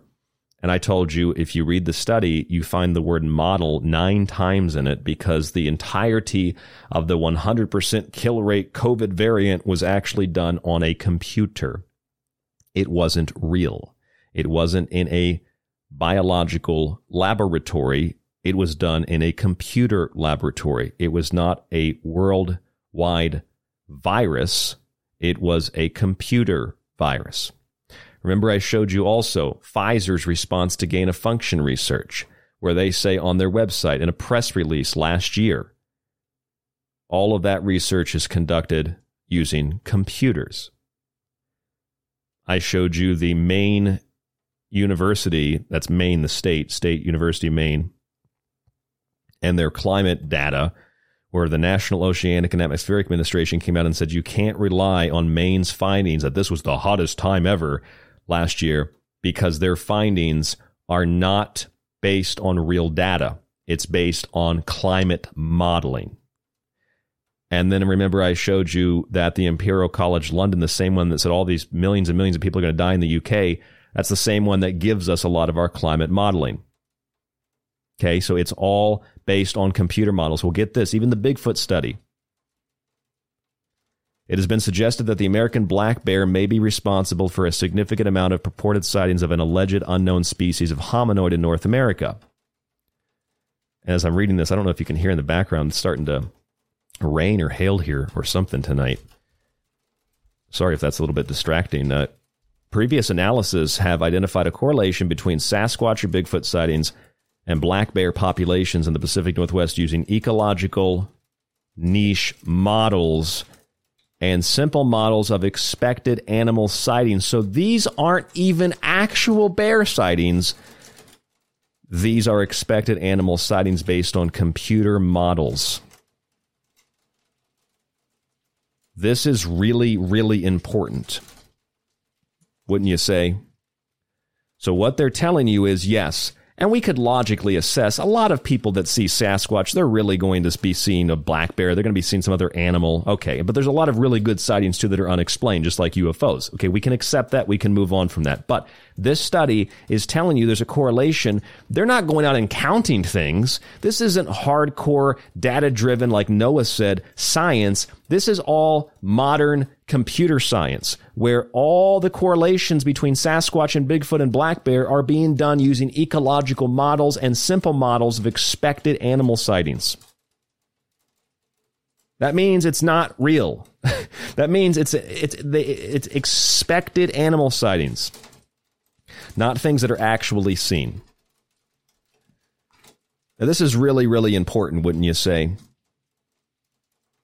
Wouldn't you say that this is really important? There's rain in the background here. It kind of sounds kind of eerie and spooky. It is really coming down. It almost sounds like hail. I think what's going on here is I've got this like air conditioner through the wall, and the rain's hitting the air conditioner. So I'm sorry about that. It kind of gives that weird late night vibe. It's like a storm outside and talking about the paranormal and all that kind of stuff. So it's coming down harder now than it was a minute ago. Anyway, so this is about modeling. Okay, that's the point. It's about modeling. Well, I want to reiterate that. Virus models, climate models, death models from both viruses and climate, and even in the paranormal, they're using computer models. Okay, asking yourself the question, ask yourself this question, does that matter? That should matter to both the Bigfoot researchers and the people that just say, well, yeah, it's all bears, because they didn't go count bears. They use models of expected animal sightings that they're using. It's all done on a computer. It's not real. So you certainly can't use this study to say all Bigfoot, all Sasquatch is bear activity. And you certainly can't use this study to say, well, science is just trying to use bears to scare you away from researching Bigfoot, because that's not what it is. It's just a computer model, and it's just a little assessment. Just a little assessment. That's all that it is. It's an assessment. None of this stuff. You just take a look.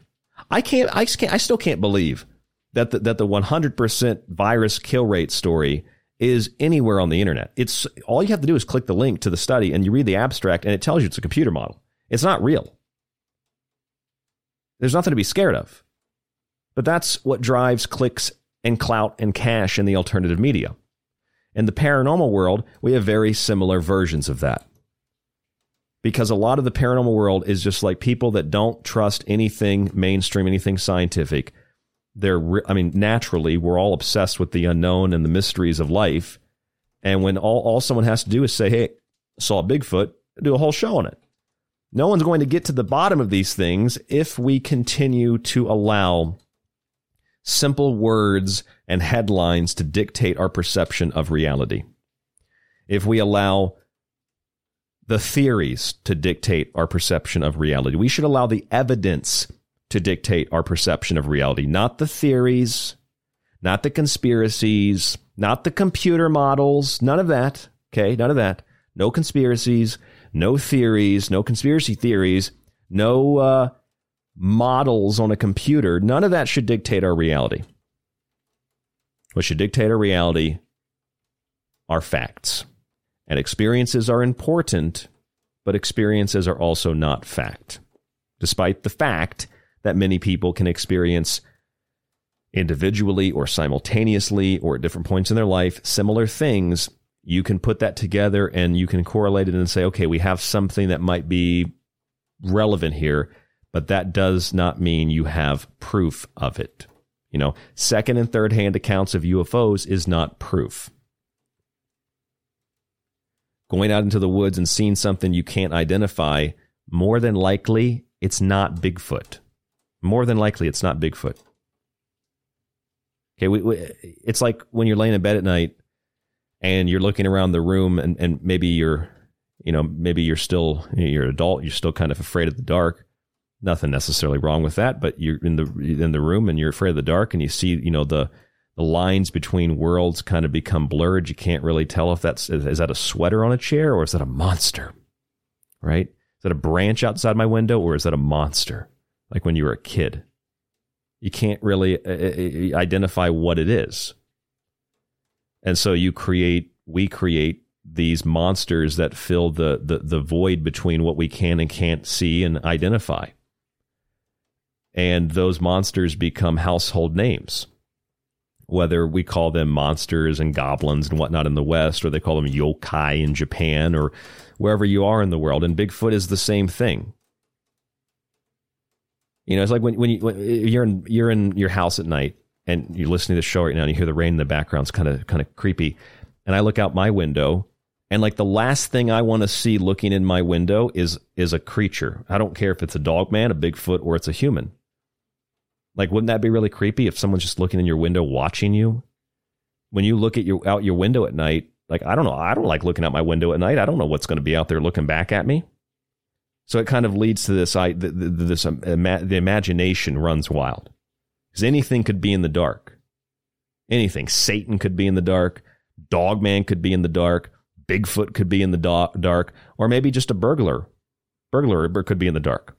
Someone's going to break into your house. Could be in the dark. Anything could be in the dark. So you look out the window at night, where you're looking at the window at night from across the room, is like the last thing you want to see is someone looking back.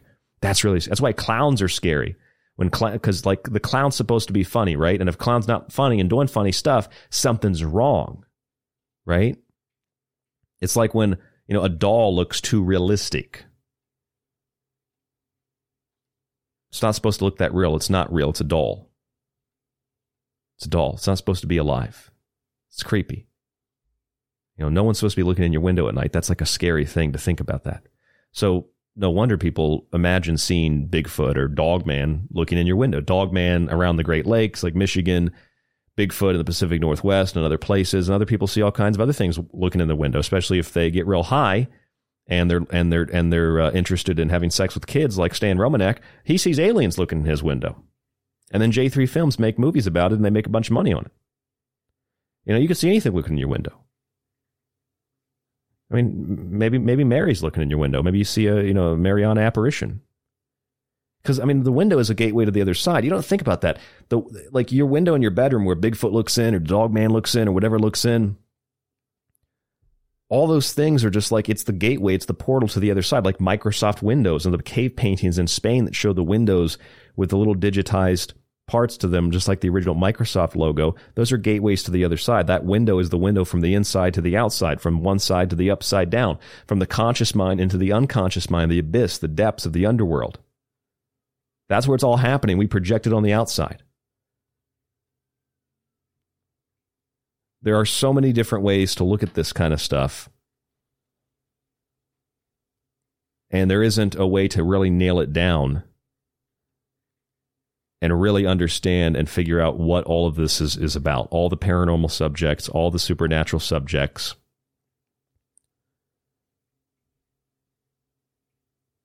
And so often, more often than not, anytime there's a story about Loch Ness Monster, I've done some Loch Ness Monster shows in the past. It's the same thing as this Bigfoot study in the Journal of Zoology. It's like, well, we ran a computer model of the loch, and the computer model says there's no such thing as the Loch Ness Monster. Oh, real scientific. You sat on your ass, drank a cup of coffee, and you let a computer do the work for you. That's not science, okay? Computers are very necessary for a lot of the things we do, and they can be used in science, and more often than not, they're used in science. But if you're talking about something that needs and requires a field investigation, that's not science. I didn't go out and count the black bears. I didn't go out and just maybe estimate how many sightings have been had in this area or that area. I just went on a computer and typed in some information, and the computer did it for me. I didn't have to go research Bigfoot. I didn't have to go research black bears. I didn't have to go interview people locally. I just plugged it into a computer. It's like that. That's not science. Again, let me be clear. Science and computers, like that's all good stuff. Like you need computers for some things, okay? But when you're talking about field research for these kinds of things that can't even be identified, I don't see how it's logical or rational or even scientific to just use computer models of expected. These aren't even computer models with data of people have actually seen these black bears. These are, quote, expected animal sightings. Look, we do the same thing with endangered species. I've done a couple of shows on this. People talk about endangered species. And this is one of the ways that the climate cult gets kids involved. You don't want the animals to go extinct, do you? And then believe what I'm telling you then and tell your parents to stop buying plastic. And then the kids are like, yeah, you know, the animals are going to extinct. It just plays on their little kind hearts. The animals are going extinct. You know how they catalog those animal extinctions? I read one about a whale, and the way that they determined the whale was extinct was going extinct is because they haven't seen it. Nobody's reported seeing one in a very small little, I want to say it was in Hong Kong.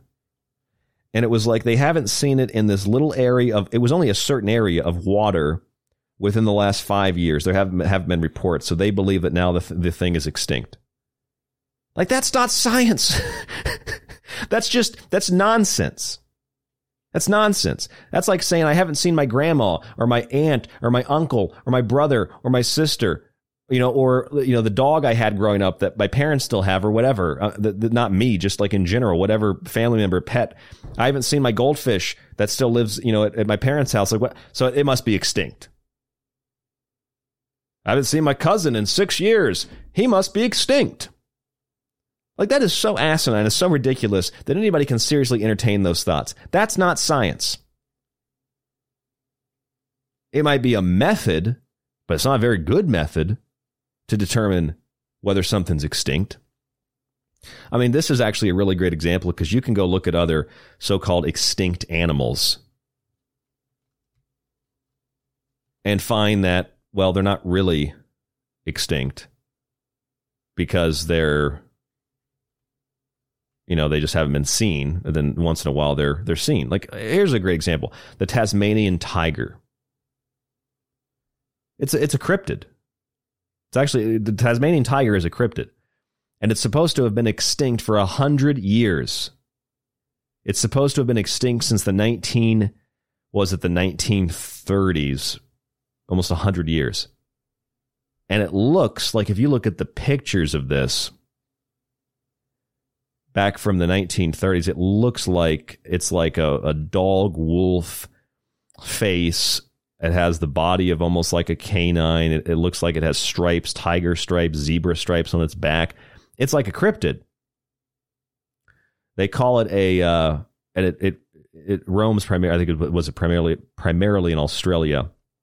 They call it a thylacine, or the Tasmanian tiger.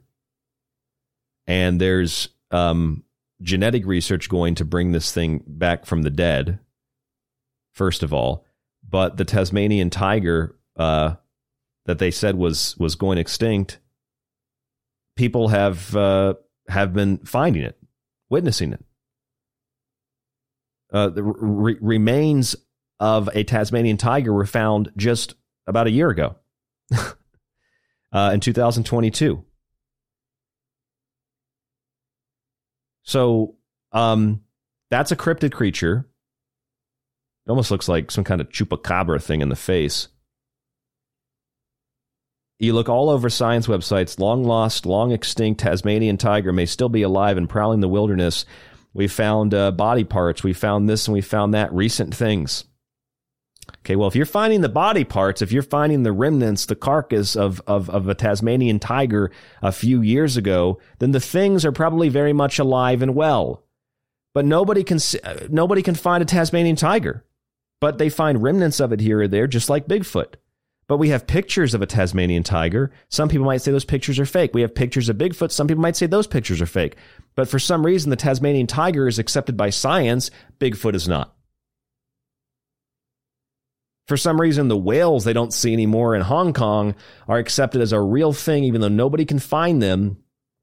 So we call them extinct, but we know that they're real because someone saw them one time. It's the same metric by which we classify Bigfoot, except when someone sees Bigfoot, we say you're crazy. If you see a whale in Hong Kong or a Tasmanian tiger, we say, oh, you're smart. That's maybe a real thing. We don't know if it's back and alive anymore, but it's definitely a real thing. It's just like when the Europeans came to Florida and they took information about the flamingos. And those flamingos were looked at in Europe as being fabricated and made up. They didn't exist. Didn't exist. They're not real. There's no tall pink bird that makes a weird sound, has his long pink legs. That's not real. That's a cryptid. Flamingos were cryptids at one point. Like within recent human history, flamingos were cryptids. Now you can go to the St. Pete Botanical Garden and see a whole flock of flamingos. If you're lucky enough, you'll have a flamingo on your roof or in your yard at one point or another if you live in Florida. I have. You know, it's just like you apply this to the supernatural, and it's like the Tasmanian tiger is a supernatural thing. It's not supernatural because it has magical powers. It's just because it hasn't been seen for 100 years, but they're still finding remnants of it today, meaning that it's still alive. We just haven't seen it. That's how we classify. That's how we classify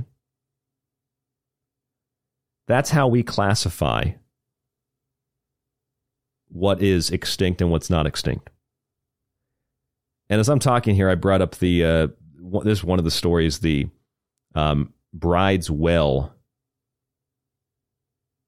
This is one that was supposed to be extinct. And look, last year they found, there's one was spotted off Hong Kong's eastern waters, a very rare sighting. It's supposed to be extinct. Oh, look, it's real. It's very much alive, like the Tasmanian tiger, very much alive.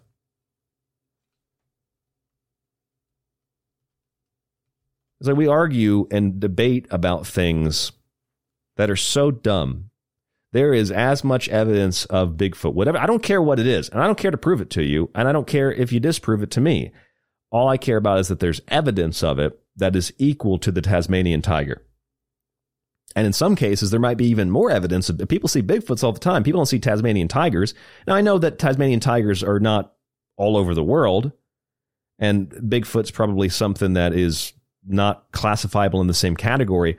But in terms of how we identify it, we find knee prints, footprints, many of those are faked. Sometimes we find hair. The FBI has a record of this. Some hair is not classifiable. That just means it's not classifiable within databases that we have. That doesn't mean it's supernatural. It just means we haven't identified it yet. You know, if you found hair of a wolf, but we didn't know what a wolf was, and then many years later, we identified it as a wolf and we put that in a database. Now we find wolf hair and we're like, well, what's this hair? And they analyze it. That's a wolf. Oh, we know what a wolf is. You don't have a classification, so it doesn't mean it's supernatural. It just means that we haven't identified it yet. But things we thought were extinct are very much alive and well. And things that we think aren't real, we find just as much evidence for them as we do of so-called extinct creatures. That doesn't mean, that there's a supernatural element to it. It doesn't mean that science is wrong necessarily. It just means that the way we classify things is a little asinine. We haven't seen a whale here in 5 years. That means they're all extinct.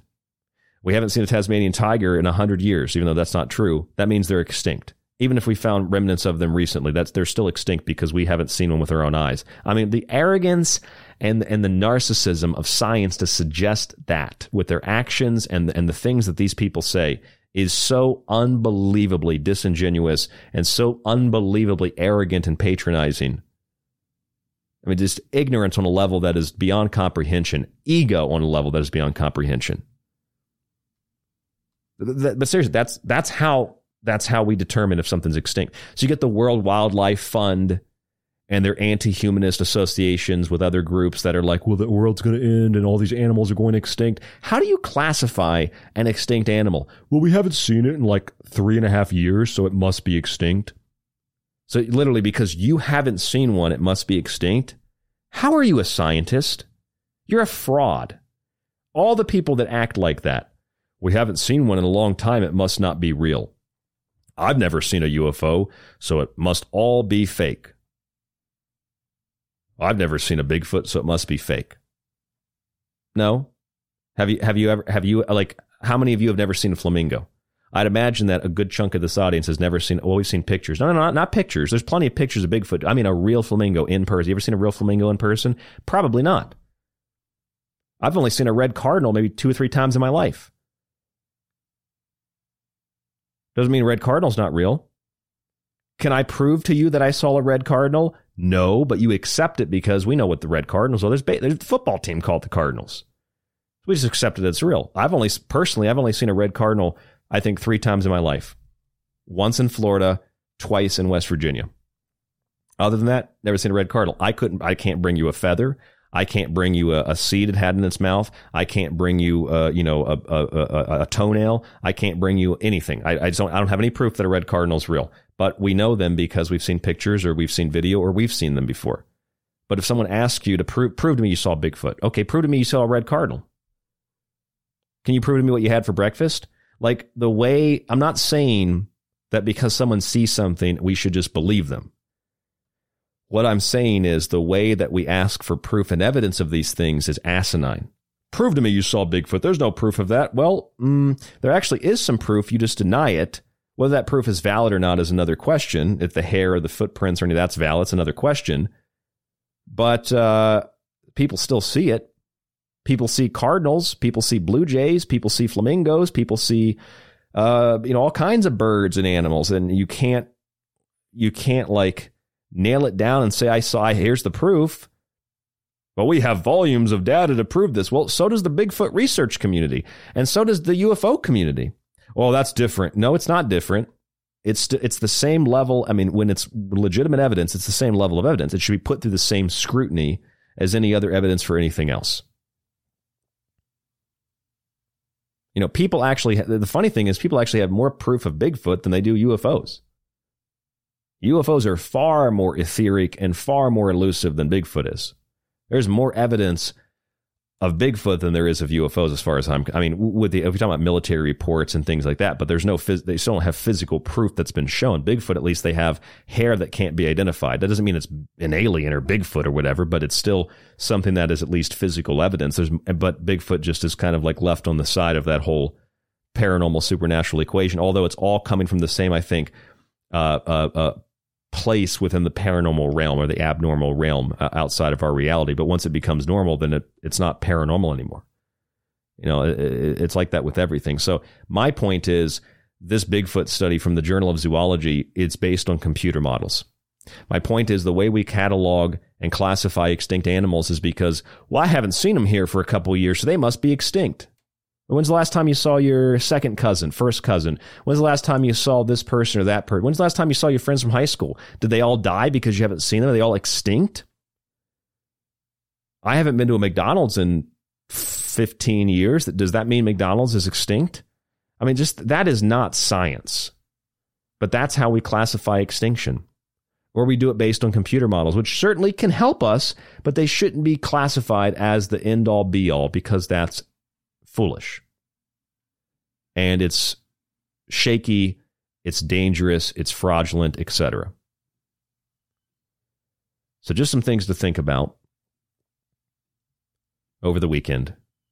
Just some things to think about pertaining to the supernatural and the paranormal. I hope you enjoyed tonight's show with Tobe and Brett, Flash of Beauty, and my analysis of Bigfoot, Sasquatch, and all the other names. Hebagon, Skunk Ape, Yowie, Yeti, Yeren, Kaptar, and its relationship with all of these other paranormal supernatural things.